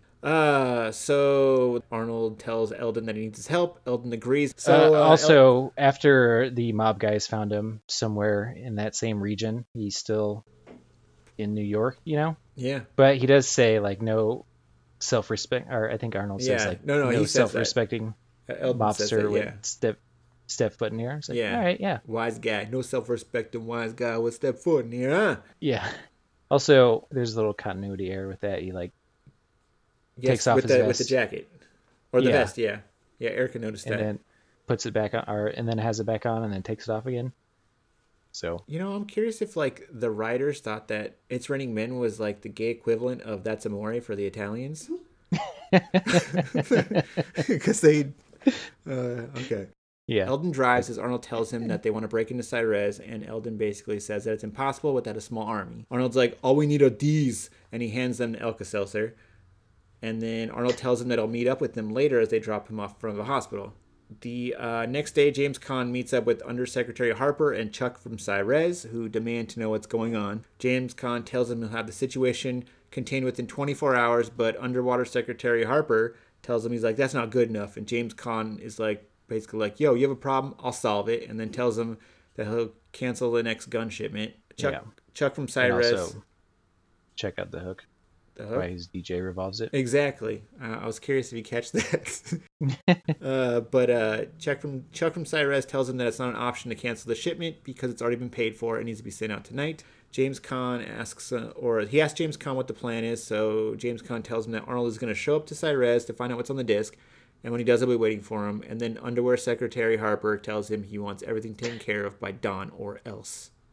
So later we see James Caan and Chuck from Cyrez. The security room at Cyrez. Chuck tells him that the disc can only be run from the terminal in the central vault. So James Caan just kind of watches the monitor and waits. Back down in the lobby, Eldon from Murphy Brown walks into the building dressed as a pizza delivery guy.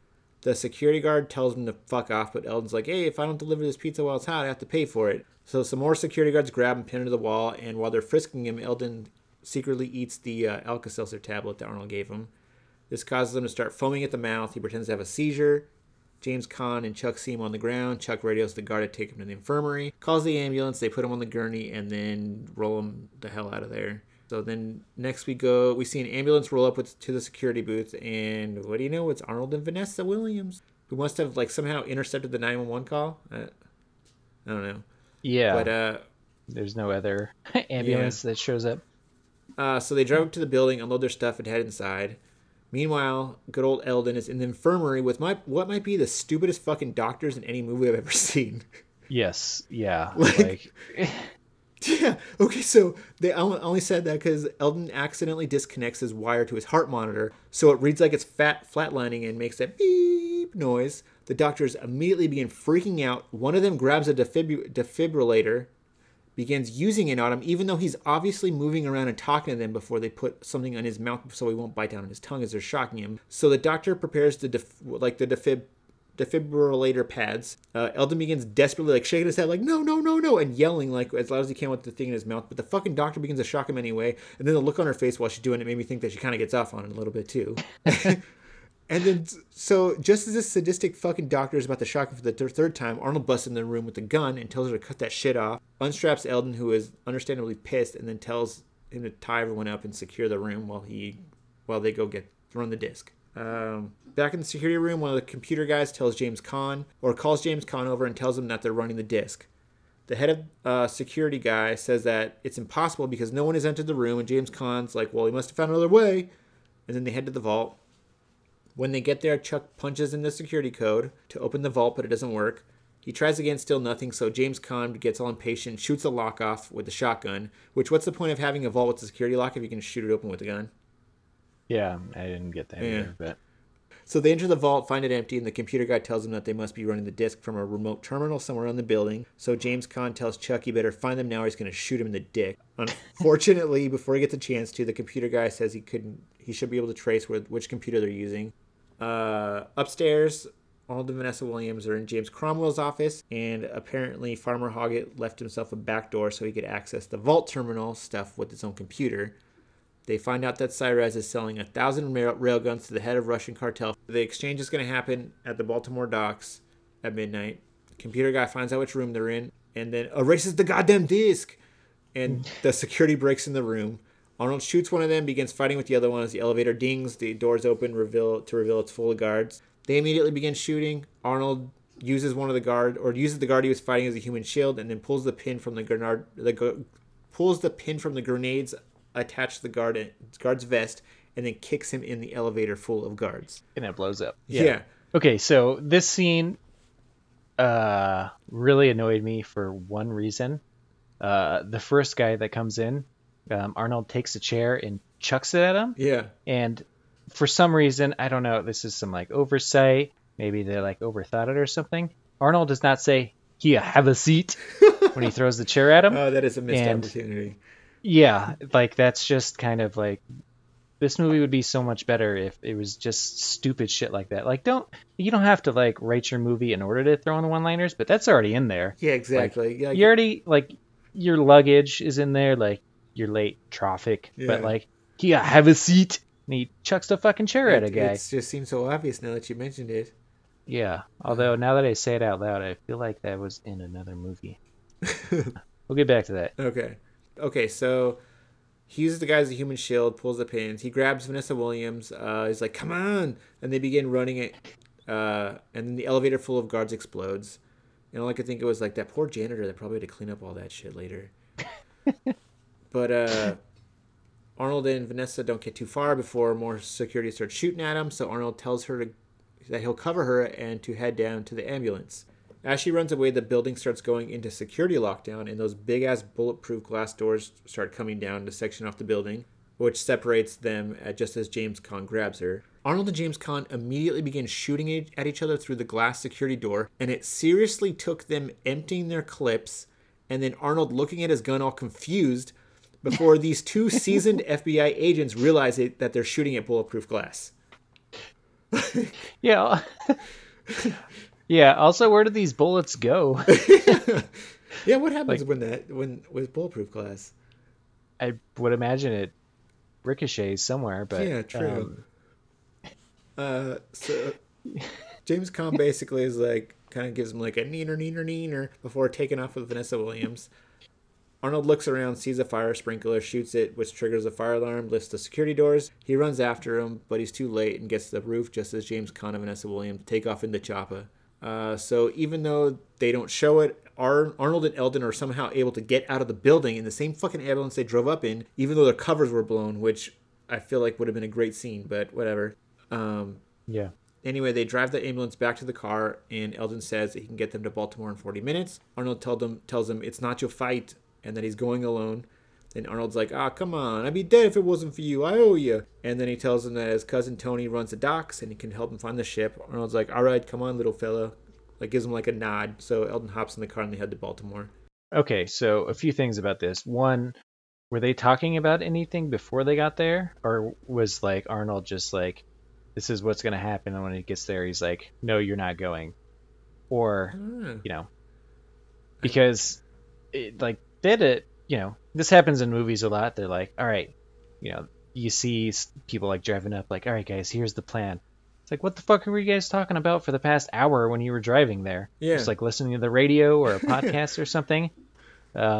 Also, as a big Wire fan, just the Baltimore docks, got my dick hard.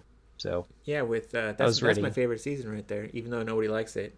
Yeah, it's very polarizing. Like, either it's like people love it or people hate it. I really like that season. Frank Sabatka, I think. Yeah. Hold on, I'll be right back. Okay. 1 second. No more complaining. No more Mr. Kimball have to go to the bathroom. Nothing. There is no bathroom. Okay. I had to pee. And then Erica looked at me. She's like with like a, what are you doing? Kind of look. And I was holding my wiener shut, you know? Which the first time she saw me do that, she's like, does that work? I was like, for like a couple minutes. Yeah. And then it's just bust through. Have you done that, I'm assuming? I mean, that's something you do as a kid. Yeah, well, apparently I'm doing it again. My friend was telling me that he was like met up with some chick and he was having sex with her, but he didn't want to come yet, so he like pulled out and tries to like squeeze his dick in order to like not come. Yeah. And then like tilted it up and like looked at it and let go and like shot himself in the face. That's good stuff. Yeah. Okay. They arrive at the docks a few hours later and meet up with his cousin Tony Two Toes, who's surprised to see Eldon because he's supposed to be dead. So Eldon tells them they have bigger problems right now, and Arnold explains the deal that's going down at midnight on the docks. Same time, James Caan is also at the docks with the Russian cartel guy as they load the weapons onto his ship. He asks why he brought Vanessa Williams, who's tied to a chair. James Caan says that she's an insurance policy in case anyone shows up. Then, just like in case there's anyone who's still watching that's unsure if he's the villain or not, he offers up Vanessa Williams to the Russian, who, like, shockingly is okay with that. Yeah. Yeah. And there's always got to be some rapey undertones. Yeah. You know? It's always necessary. So, meanwhile, Arnold calls up James Coburn, tells him that he has proof that Cyrus is selling weapons on the black market, and then James Caan and Undersecretary of Defense Harper are both in on it. He then tells him it's going down at the Baltimore docks, come and get me, and tosses the cell phone on the ground without hanging it up so they can trace the call.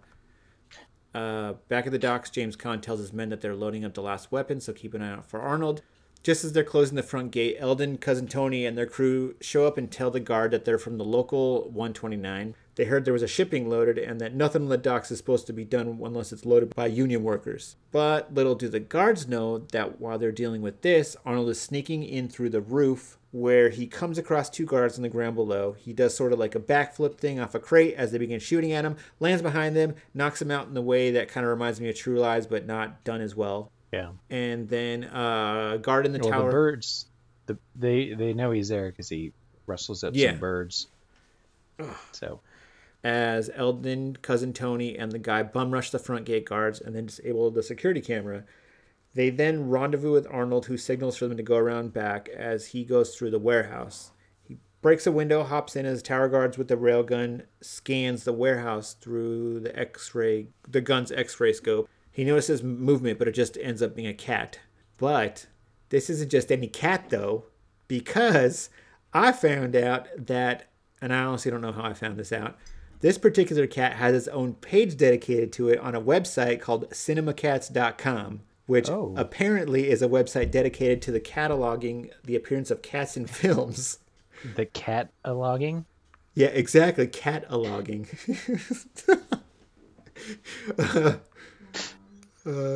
So I'm not going to show you the website, but here, I'll send a link to you in case you wanted to look at it. So what other movies has this cat been in? I don't know. It doesn't say. It goes by movie, I think. So if you want to find out which movie or when a cat is in what movie, you can just look at that website. So anywho, the tower guards end up spotting Arnold. He starts running through the warehouse as more guards begin firing at him, until the whole warehouse pretty much sort of explodes, with Arnold seemingly like falling into the fire while yelling, "Yeah!" It's a pretty intense scene, and I think the fine people over at cinemacats.com summed it up best when they wrote, quote, "We wonder if the cat managed to get out of the warehouse before it blew up." Oh yeah, don't forget that's the final musing. Yes. MEWSINGS. Yes, I saw that and I was like, oh. Their final musings. So as we watch the warehouse burn, cat-free, hopefully, James Caan orders two of his men to go inside and make sure Arnold is dead. Inside the warehouse, he's not dead, and he does have a big-ass piece of metal like sticking out through his leg that looks like something that just broke off a T-1000. But as the guy enters the warehouse, Arnold fiddles with the shotgun that was damaged in the explosion, but just finally gives up and instead of just throws it at one of the near one of the guards. The guard picks it up and is then immediately blasted by one of the tower guards outside that mistake him for Arnold. And then Arnold pulls the piece of metal out of his leg and stabs the searching guard with it. He then grabs his pistol and then somehow like breaks through the wooden planks that make up the floorboard and then slips beneath as 2 more guards enter the warehouse. He then crawls directly beneath them, shoots them from like below the floorboards, just straight up through the floorboards with the pistols, killing them both. This is when he decides to do like the most Schwarzenegger thing possible and just bust through the floorboards head first, even though he was just on his back. Yeah, no, that's pretty awesome. Yeah. I gotta hand it to that scene. And then it just looked cool. I think it's right here where the directors just like wanted to get the movie over with and was just like, just fuck it, just give the guns to Arnold. Yeah. Like, not like you want to give him a gun? No, not gun. Give the guns to Arnold. Is there any way he can carry of them. more than 2 guns? I don't know about that, sir. All right, fuck it. So he grabs the 2 it rail is. guns, blows away a couple dudes, then uses one of their radios to tell James Caan he's going to go all Kathy Bates from Misery on his ass and heads outside. Meanwhile, back on the ship, the Russian is like, "It looks like your friend has arrived." And Vanessa Williams is like, "He's going to fuck you up." And so the Russian is like, "I had to write this phonetically, so I like, well, then I guess we will kill you now," and bust out his knife. Little does he know that Vanessa Williams loosened her restraints, so when one of the explosion outside distracts the Russian, she pulls her hand free, grabs an instant coffee pot, breaks it over the commie's head, and then says, "Sorry, I'm kind of cranky before I have my coffee." See? Now that's a good line. That would have been great. We just add more lines to the movie. Yeah. Oh, don't forget they're not citizens. commies. They're actually, as little Mikey says, they're not communists anymore, Tony. They're a federation of independent liberal states. So okay, so they're Federation. She's like, "Yeah, you Federation guy." Anyway, so she says goodbye with a kick to the face and head towards the door. Back at the warehouse, Arnold emerges from the fiery mess with the railgun on each arm, just begins to blow the fuck like pretty much out of everything that's moving. As this is happening, Vanessa Williams is making her way off the ship when she starts getting shot at, but just barely escapes. Then somehow, even though he was just on the ground like 4 seconds earlier and she was running away, James Caan appears on top of a shipping container with Vanessa Williams as his hostage. So he tells Arnold to drop the guns. Arnold has a second where he like looks at both guns and then looks back up at them, and he's maybe considering letting her die just so he can keep those sweet guns, you know? Yeah. He decides against it, drops the guns. James Caan shoots him for not choosing the guns like a chump. Up on the ship, the Russian is woken up from his coffee-induced coma, tells his men to shoot Arnold, which I guess they wouldn't have done unless he said something. Yeah. So Arnold jumps up, manages to grab onto the shipping container that they're on, and as it's being lifted into the air, the Russians continue shooting at Arnold as a big-ass tractor's front-end loader claw shovel thing. It lifts into view right in front of the Russians, and up pop Eldon and the Union Boys, which sounds like a band from the 80s, with their own machine guns, and just begin mowing down the Russians. So now that Arnold is clear of gunfire, he begins to crawl up the container, and as he's doing this, James Caan picks a bad time to lean over the side to check if Arnold's still hanging on, and is just immediately greeted by Arnold's fist. He falls down, drops the gun. Arnie climbs up, grabs James Caan's leg, but James Caan remembers he has 2 legs, and he kicks him in the face with the other one. So he gets up, decides that he liked the way Arnold's face felt against his leg, and he gives him he knees him right to the kisser. So with Arnold down for a second, James Caan walks over to his gun, but then the shipping container tilts under his weight. Gun slides the other side. He pulls out a crowbar from someplace and then walks over to Arnold and just starts going to town on him with it. Which I like how, in order to make this a fair fight, they basically had to cripple Arnold because he's been in an explosion. He has an open wound on his leg, and then he got shot in the shoulder. Yeah.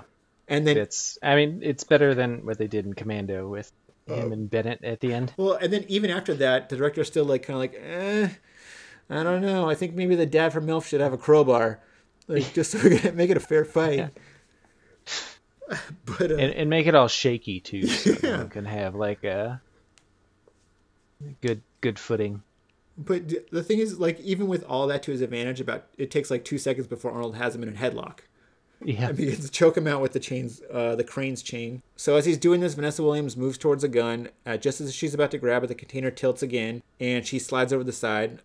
Arnold lets go of James Caan's neck, grabs her arm just as she is sliding over the side.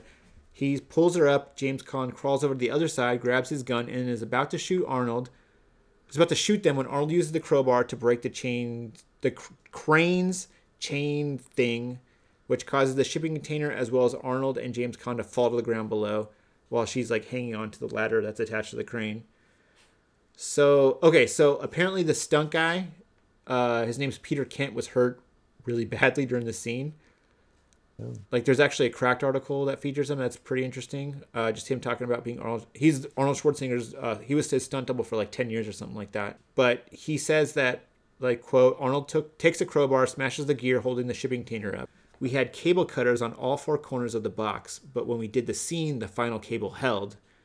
There wasn't sufficient voltage in the system to fire the last cutter. This was a big cable as thick as my wrist, and we used aerospace cutters. That's when the wire holding me unspooled and let me fly. I dropped straight past it, then the whole container spun around, smacked me towards the warehouse wall, and then it happened again and again, and it just kept sucking me in and swatting me out. Jesus. He says, I broke my collarbone, my shoulder blade, my ankle, and 3 separated ribs. But it ended his stunt career. Damn. Yeah. So, and he actually has some pretty good stories from that article, which I'll share as we get to those movies.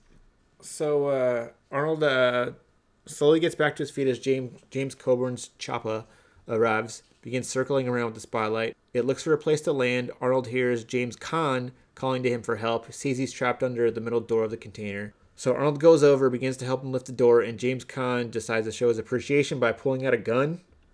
Arnold grabs his wrist right before he can take aim, and he kind of ends up firing the round in the air as Arnold's like, son of a bitch!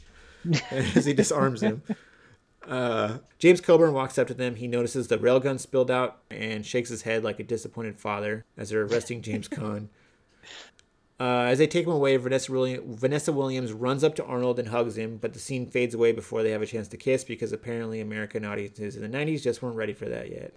Guess not. Yeah, but anyway, a few days later, James Caan and Underwater Secretary Harper are leaving the courthouse after being indicted for treason when they're surrounded by the fake news. But they walk away as Arnold and Vanessa come out of the courthouse. She asks if the dickheads are going to get away with it. Arnold's like, yeah, probably, but you did well in there. He then asks her if she's ready. She nods yes.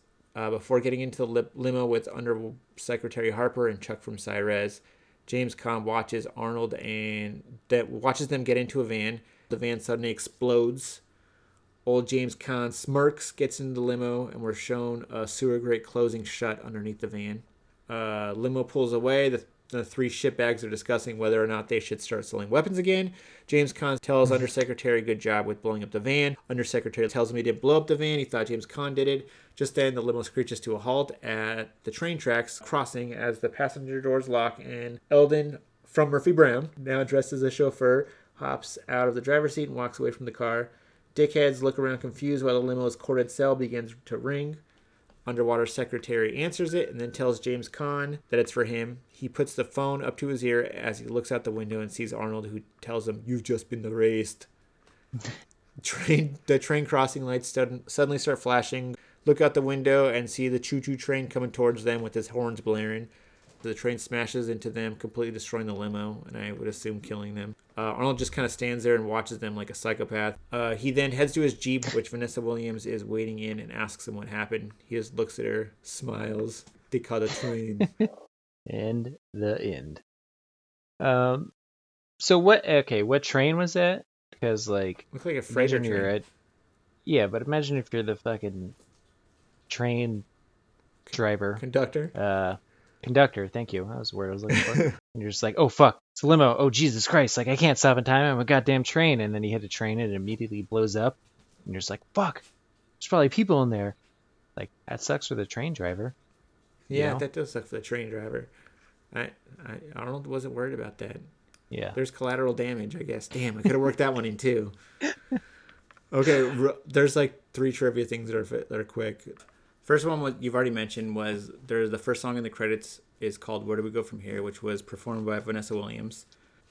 Secondly, the movie was Interesting. nominated for an Academy Award for Best Sound Effects Editing, but lost to The Ghost in the Darkness, which was awesome. Interesting. And then the movie has a sequel in the form of a video game called Eraser Turnabout. It's a first-person shooter from Windows 95 where you play as Arnold's character and only have like a few hours to shut down a conspiracy. I'd play a clip, but I looked at it and it's boring as fuck. So like, let's not here. If there's the YouTube link if you ever want to check it out. All right. Um, Now that we're at the post credits, I got some great names here for you. yeah. One, I got two actors. One is Roma Mafia, which is just like this whole mafia thing. That's just funny. There's somebody named Patrick Kilpatrick. Oh, why would you do that to your kid? I don't know if it's like one of those like Cam Cameron things, like everybody just calls you Patrick because your last name's Kilpatrick, and that just becomes like your name, Yeah. Possibly. Got a couple stunt guys, Danny Epper, who we mentioned earlier, Max Daniels, which is just, I like the image of like, how many Daniels do we need? We need Max Daniels. Like, find me all the fucking Daniels. A guy named Dick Zeiker. What's the last name? Zeiker. That Ziker. It's just Dick Zeiker is just a great name. it sounds like, yeah. What's your name? Dick Zeiker. I like how they won't go by Richard. No, it's Dick. Yeah. No, yeah. If your last name's like Wolf, you don't go by Richard Wolf. You go by Dick Wolf. Taking it back to Law and Order stuff. Yeah. Speaking of alligators and I guess crocodiles, the video engineer was Steve Irwin. Huh. So imagine it's the same one. But Yeah, probably not. I would think so. The costumer for Vanessa Williams is named Cookie Lopez, which is just a cool name. Yeah. Staff assistant is named Winona Wacker. Which is just funny. Skydiving coordinator was Guy Manos, which is just man hands. Manos is hands in Spanish. Supervising sound editor, Bub Assman. It's Asman. Oh. Assman, but I like to think of it as Bub Assman. Assman, yeah. What was the name you mentioned earlier? One of the actors. Michael Papajohn? Yeah, his name is Papa John. This guy's name is John Bonds. John like Bonds? Barry Bonds. Oh. John Bonds. I'm like, that sucks. Foley editor. I don't know what that is, but this guy's name is Butch Wolf. Which is just a cool name. Yeah. Assistant ADR editor is Dean Manley. Which is also a great name. Yeah. I feel like there's a Community joke in there, but I don't know what it is. You can't. With the last name Manley, I feel like you can't have him named like. Dean sounds about right. Butch Manley. Sorry, Butch. Was it Dean or Butch? No, it's Dean. Oh, but yeah, but you need like a name like that. Like Butch Manley. Yeah. And then the last one, my personal favorite, co-captain. His name is Randy Muscleman. Is it spelled exactly like Muscleman? I think it's more muscle like the food. Yeah. Or the animal. As opposed to M-U-S-S. Yeah, so L-E, yeah. But not only it like, Yeah, still. That's like good. Muscleman's a great name, but also just like, it's give him a first name that's associated with being horny. Yeah. Yes, I'm Randy Muscleman. But yeah. So all right, that's all I got. Okay, so what would you say a favorite line would be from the movie? Honestly, I'd probably say my favorite line, and it doesn't come from Arnold, which is weird. Where he's like, "Where am I?" And the kid's like, "Earth." That's my favorite line too. So it's unanimous. Yeah. Yes, that's what I was gonna say too. Yeah. I felt like the Arnie lines I felt like they intentionally tried to keep them to a minimum. We got a couple at the end, which is a little disappointing. Any particular favorite kill in there? I'd say like it's like gruesomeness. The one guy getting eaten by the alligator, and the other alligator comes and rips his arm off. Yeah, that one was good. That's pretty hardcore. But I don't know. I'd probably say like when Donahue killing himself, just because that was like so unexpected and just like a fucking whirlwind of shit. We're just like, whoa, what the fuck? Yeah, Like, that I was didn't see that unexpected. coming. Yeah. And So then I thought What we about could probably the grenade one, when he pulls the grenades and then kicks the guy in there. That one's pretty good. yeah. How many people do you, well, like, what would you say the kill count of this movie is? Ooh. There's just a lot of random ass people who died. Like, Yo, you know, even when they're in Cyrex, they're just killing. everybody. I don't know if they're FBI guys or WITSEC guys or, you know, security or whatever, but Arnold's just fucking mowing those guys down. I'd say 92. Go a little higher or low? I'm gonna Well, go you can with- take the over-under, so I'll set the over-under at 92. You Okay, want the under? so I guess I'm going under. So, okay, so it is... Wow, there's only 52. Huh. It tells Kruger killed 29, DeGuerin kills 4, and then it goes by with a breakdown. That wasn't that many. Okay. Any, like, final thoughts?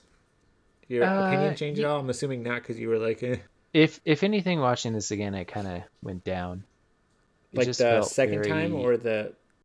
Basically, it went down from the time we recorded the intro Yeah. till now. Okay.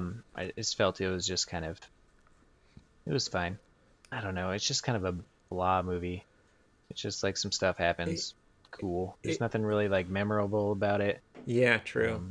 I thought it was better than I remembered it being, but yeah, just blah was a good word, I guess. It's not, Yeah. it's not horrible. It's just No, it's fine. not memorable. But yeah, not memorable is a great way to put it. Yeah. It's enjoyable when you're watching it, you know, but like it's one of those you'd immediately forget. Exactly. So Okay. kind of sucks. So like I said earlier, we have a guest with us today. There's Erica. She didn't grow up watching the movies, any Arnold Schwarzenegger movies.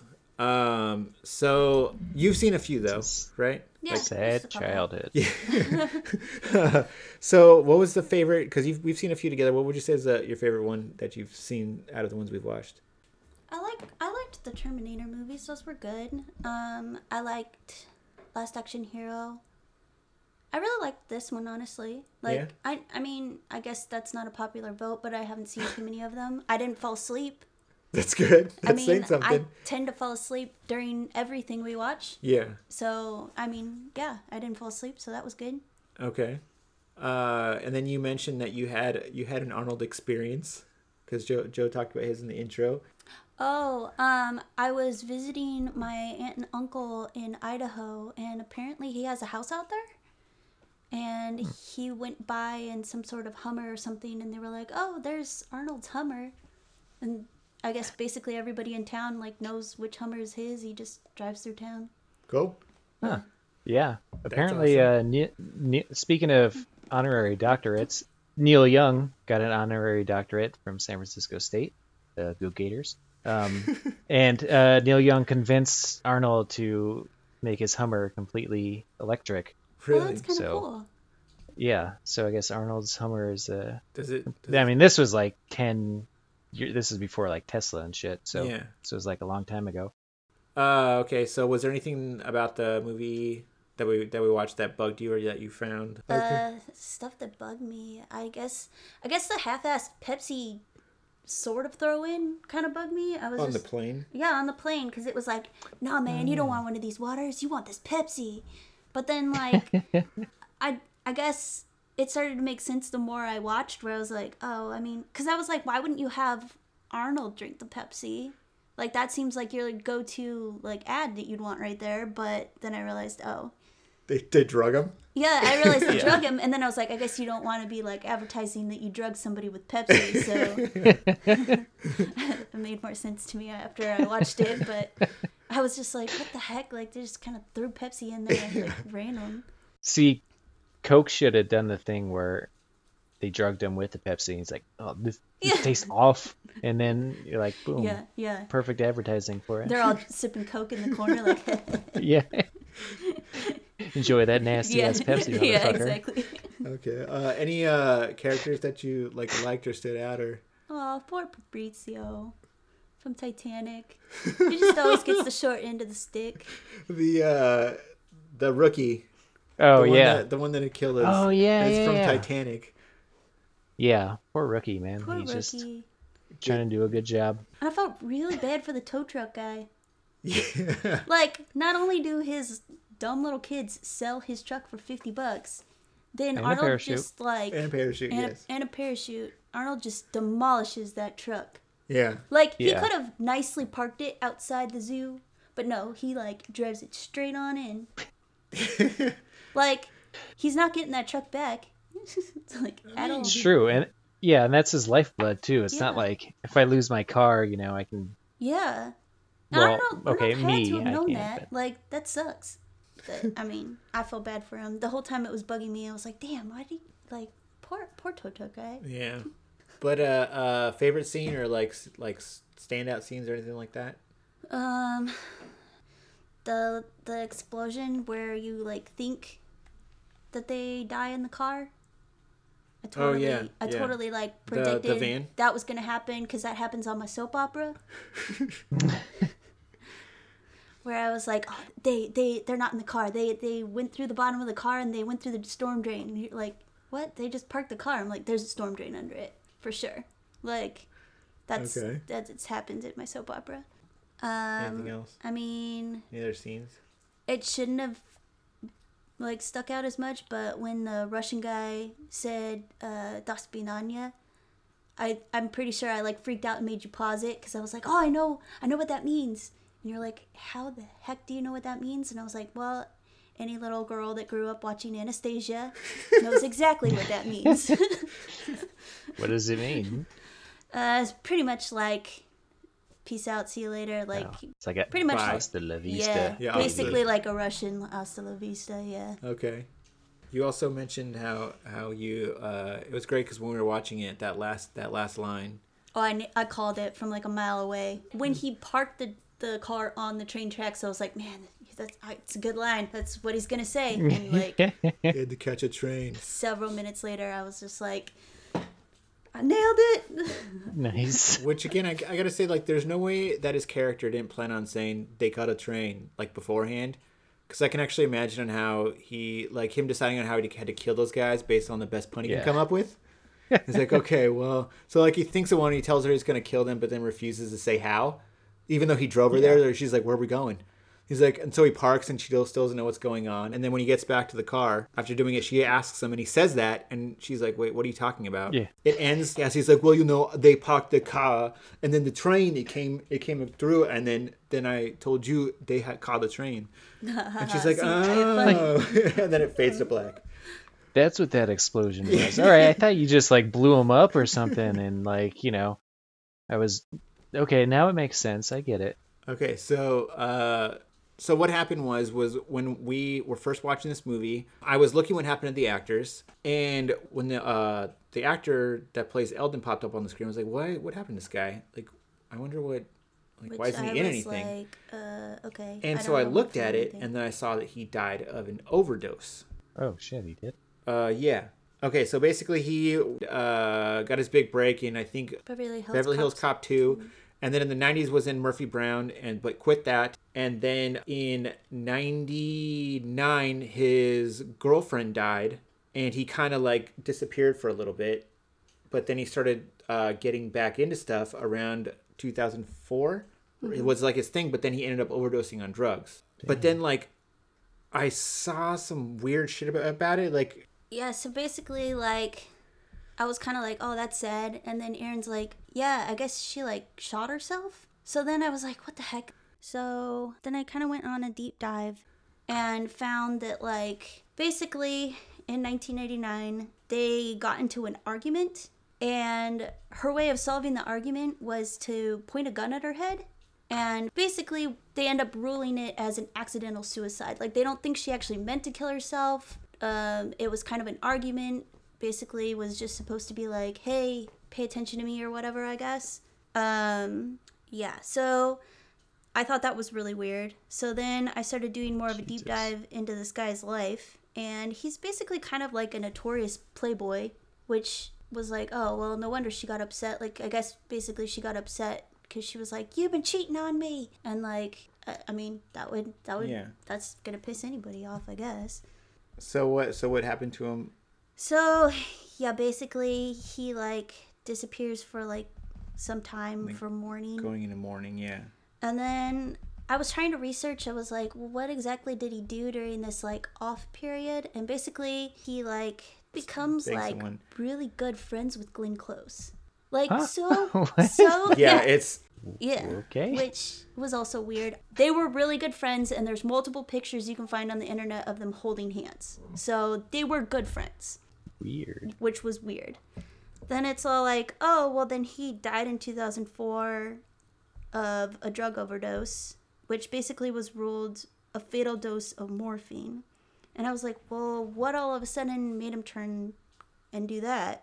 And so basically, I guess Inside Edition leaked that the case of his girlfriend had been reopened after new evidence surfaced, and he had become a person of interest. Oh shit. And they basically said there was evidence that the scene had been staged and the gun had been handled after firing it, basically. So, Holy shit. yeah. So then I was like, okay, that's suspicious.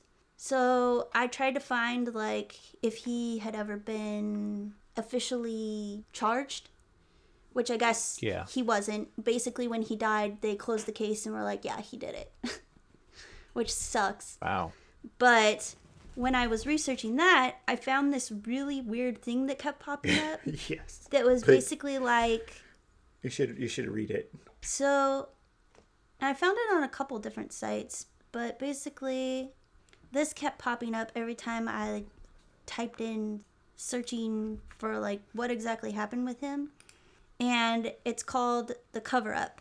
Back in the day, there was a murder. It involved an actor who was probably B-list at the time, but everyone knew him. Solid character actor.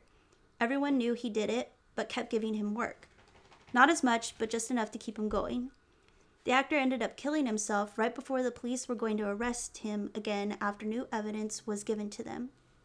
What was the new evidence? A witness to the murder who had stayed silent for several years about the murder because the person thought they were going to be charged too. For years after the murder, the witness had huge drinking and drug issues because of it. The stress was killing them, so they finally went to the police. How had this person been a witness? She had been there the night of the killing having sex with the actor. Who was the witness? A B-list actress who was more famous then, but all of you know. All of you. Murderer, Robert Pastorelli. And it tells who the murderer is, yeah. Victim, his girlfriend. B-list actress, Natasha Lyonne. Oh shit. Yeah, which I was like, what the fuck? What? Like, what the fuck? So it just like, the more I researched it, the more I was just like, what the hell is going on? And, like they knew each other because they were in a movie together. Like what they're saying adds up. Granted, that's like a rumor site, and they have some weird shit on that site. Because I started going through it, and it's just like I found it on a couple different sites. well, it's the same thing though. Yeah. But like the timelines add up because she had drug problems and then whatever. But they made it like it kind of seems like maybe he was like. Didn't you say like the girlfriend was out of town? The girlfriend was out of town, and it sounds like she came home, found them, and was basically like, okay, I'm done. And started an argument. From the sounds of it, she basically pointed the gun at her head, but according to multiple sites, he basically said, well, then do it. And I guess he changed his mind, or there was some sort of scuffle over the gun.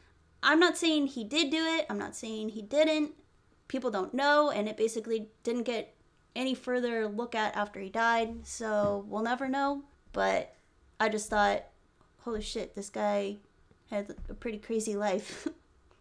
Yeah, no, that's a crazy story. Yeah, and just like the Right thing there. with I don't even know if it's true, but just like the thing with Natasha Lyonne was when I read that I was like, holy shit, like what the fuck? Yeah. Which, I mean, this That was happened not in the name I was 99. expecting. But yeah, it just seemed like the more I researched this guy, the more I was like, what the heck?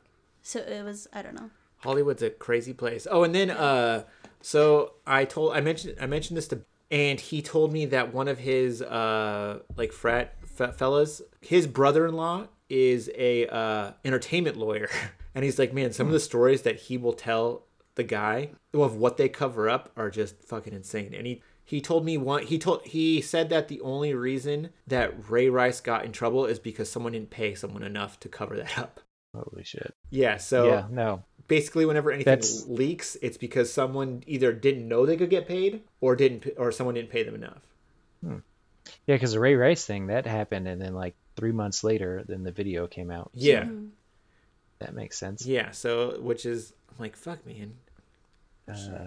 Okay. Yeah. So You peel that story like an onion.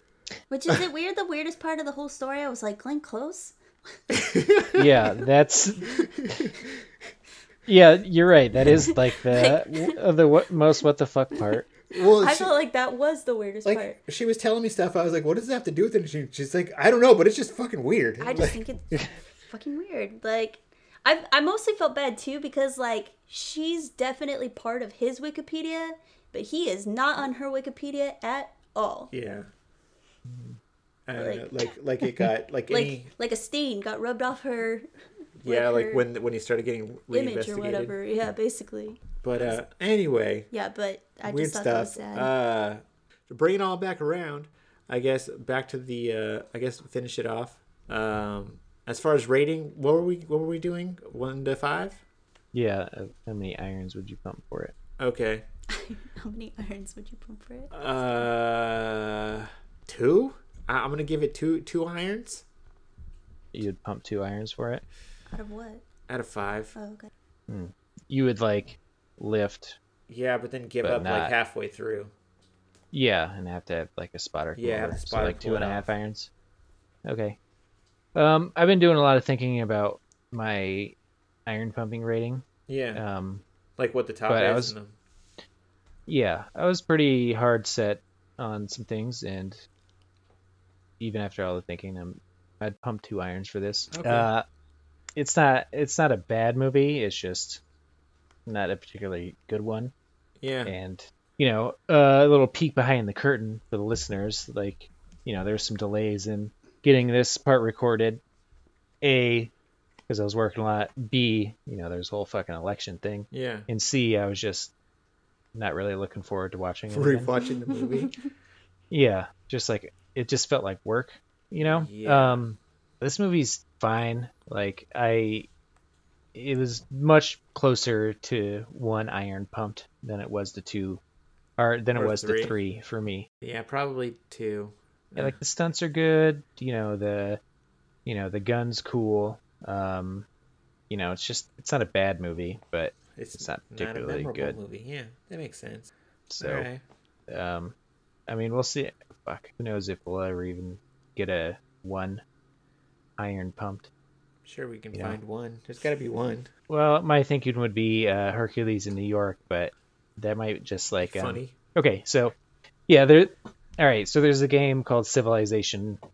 That's Yeah, I but think on my it's phone. on Civs. Sid Meier's, I think. Yeah, Sid Meier's Civilization. So there's a whole thing.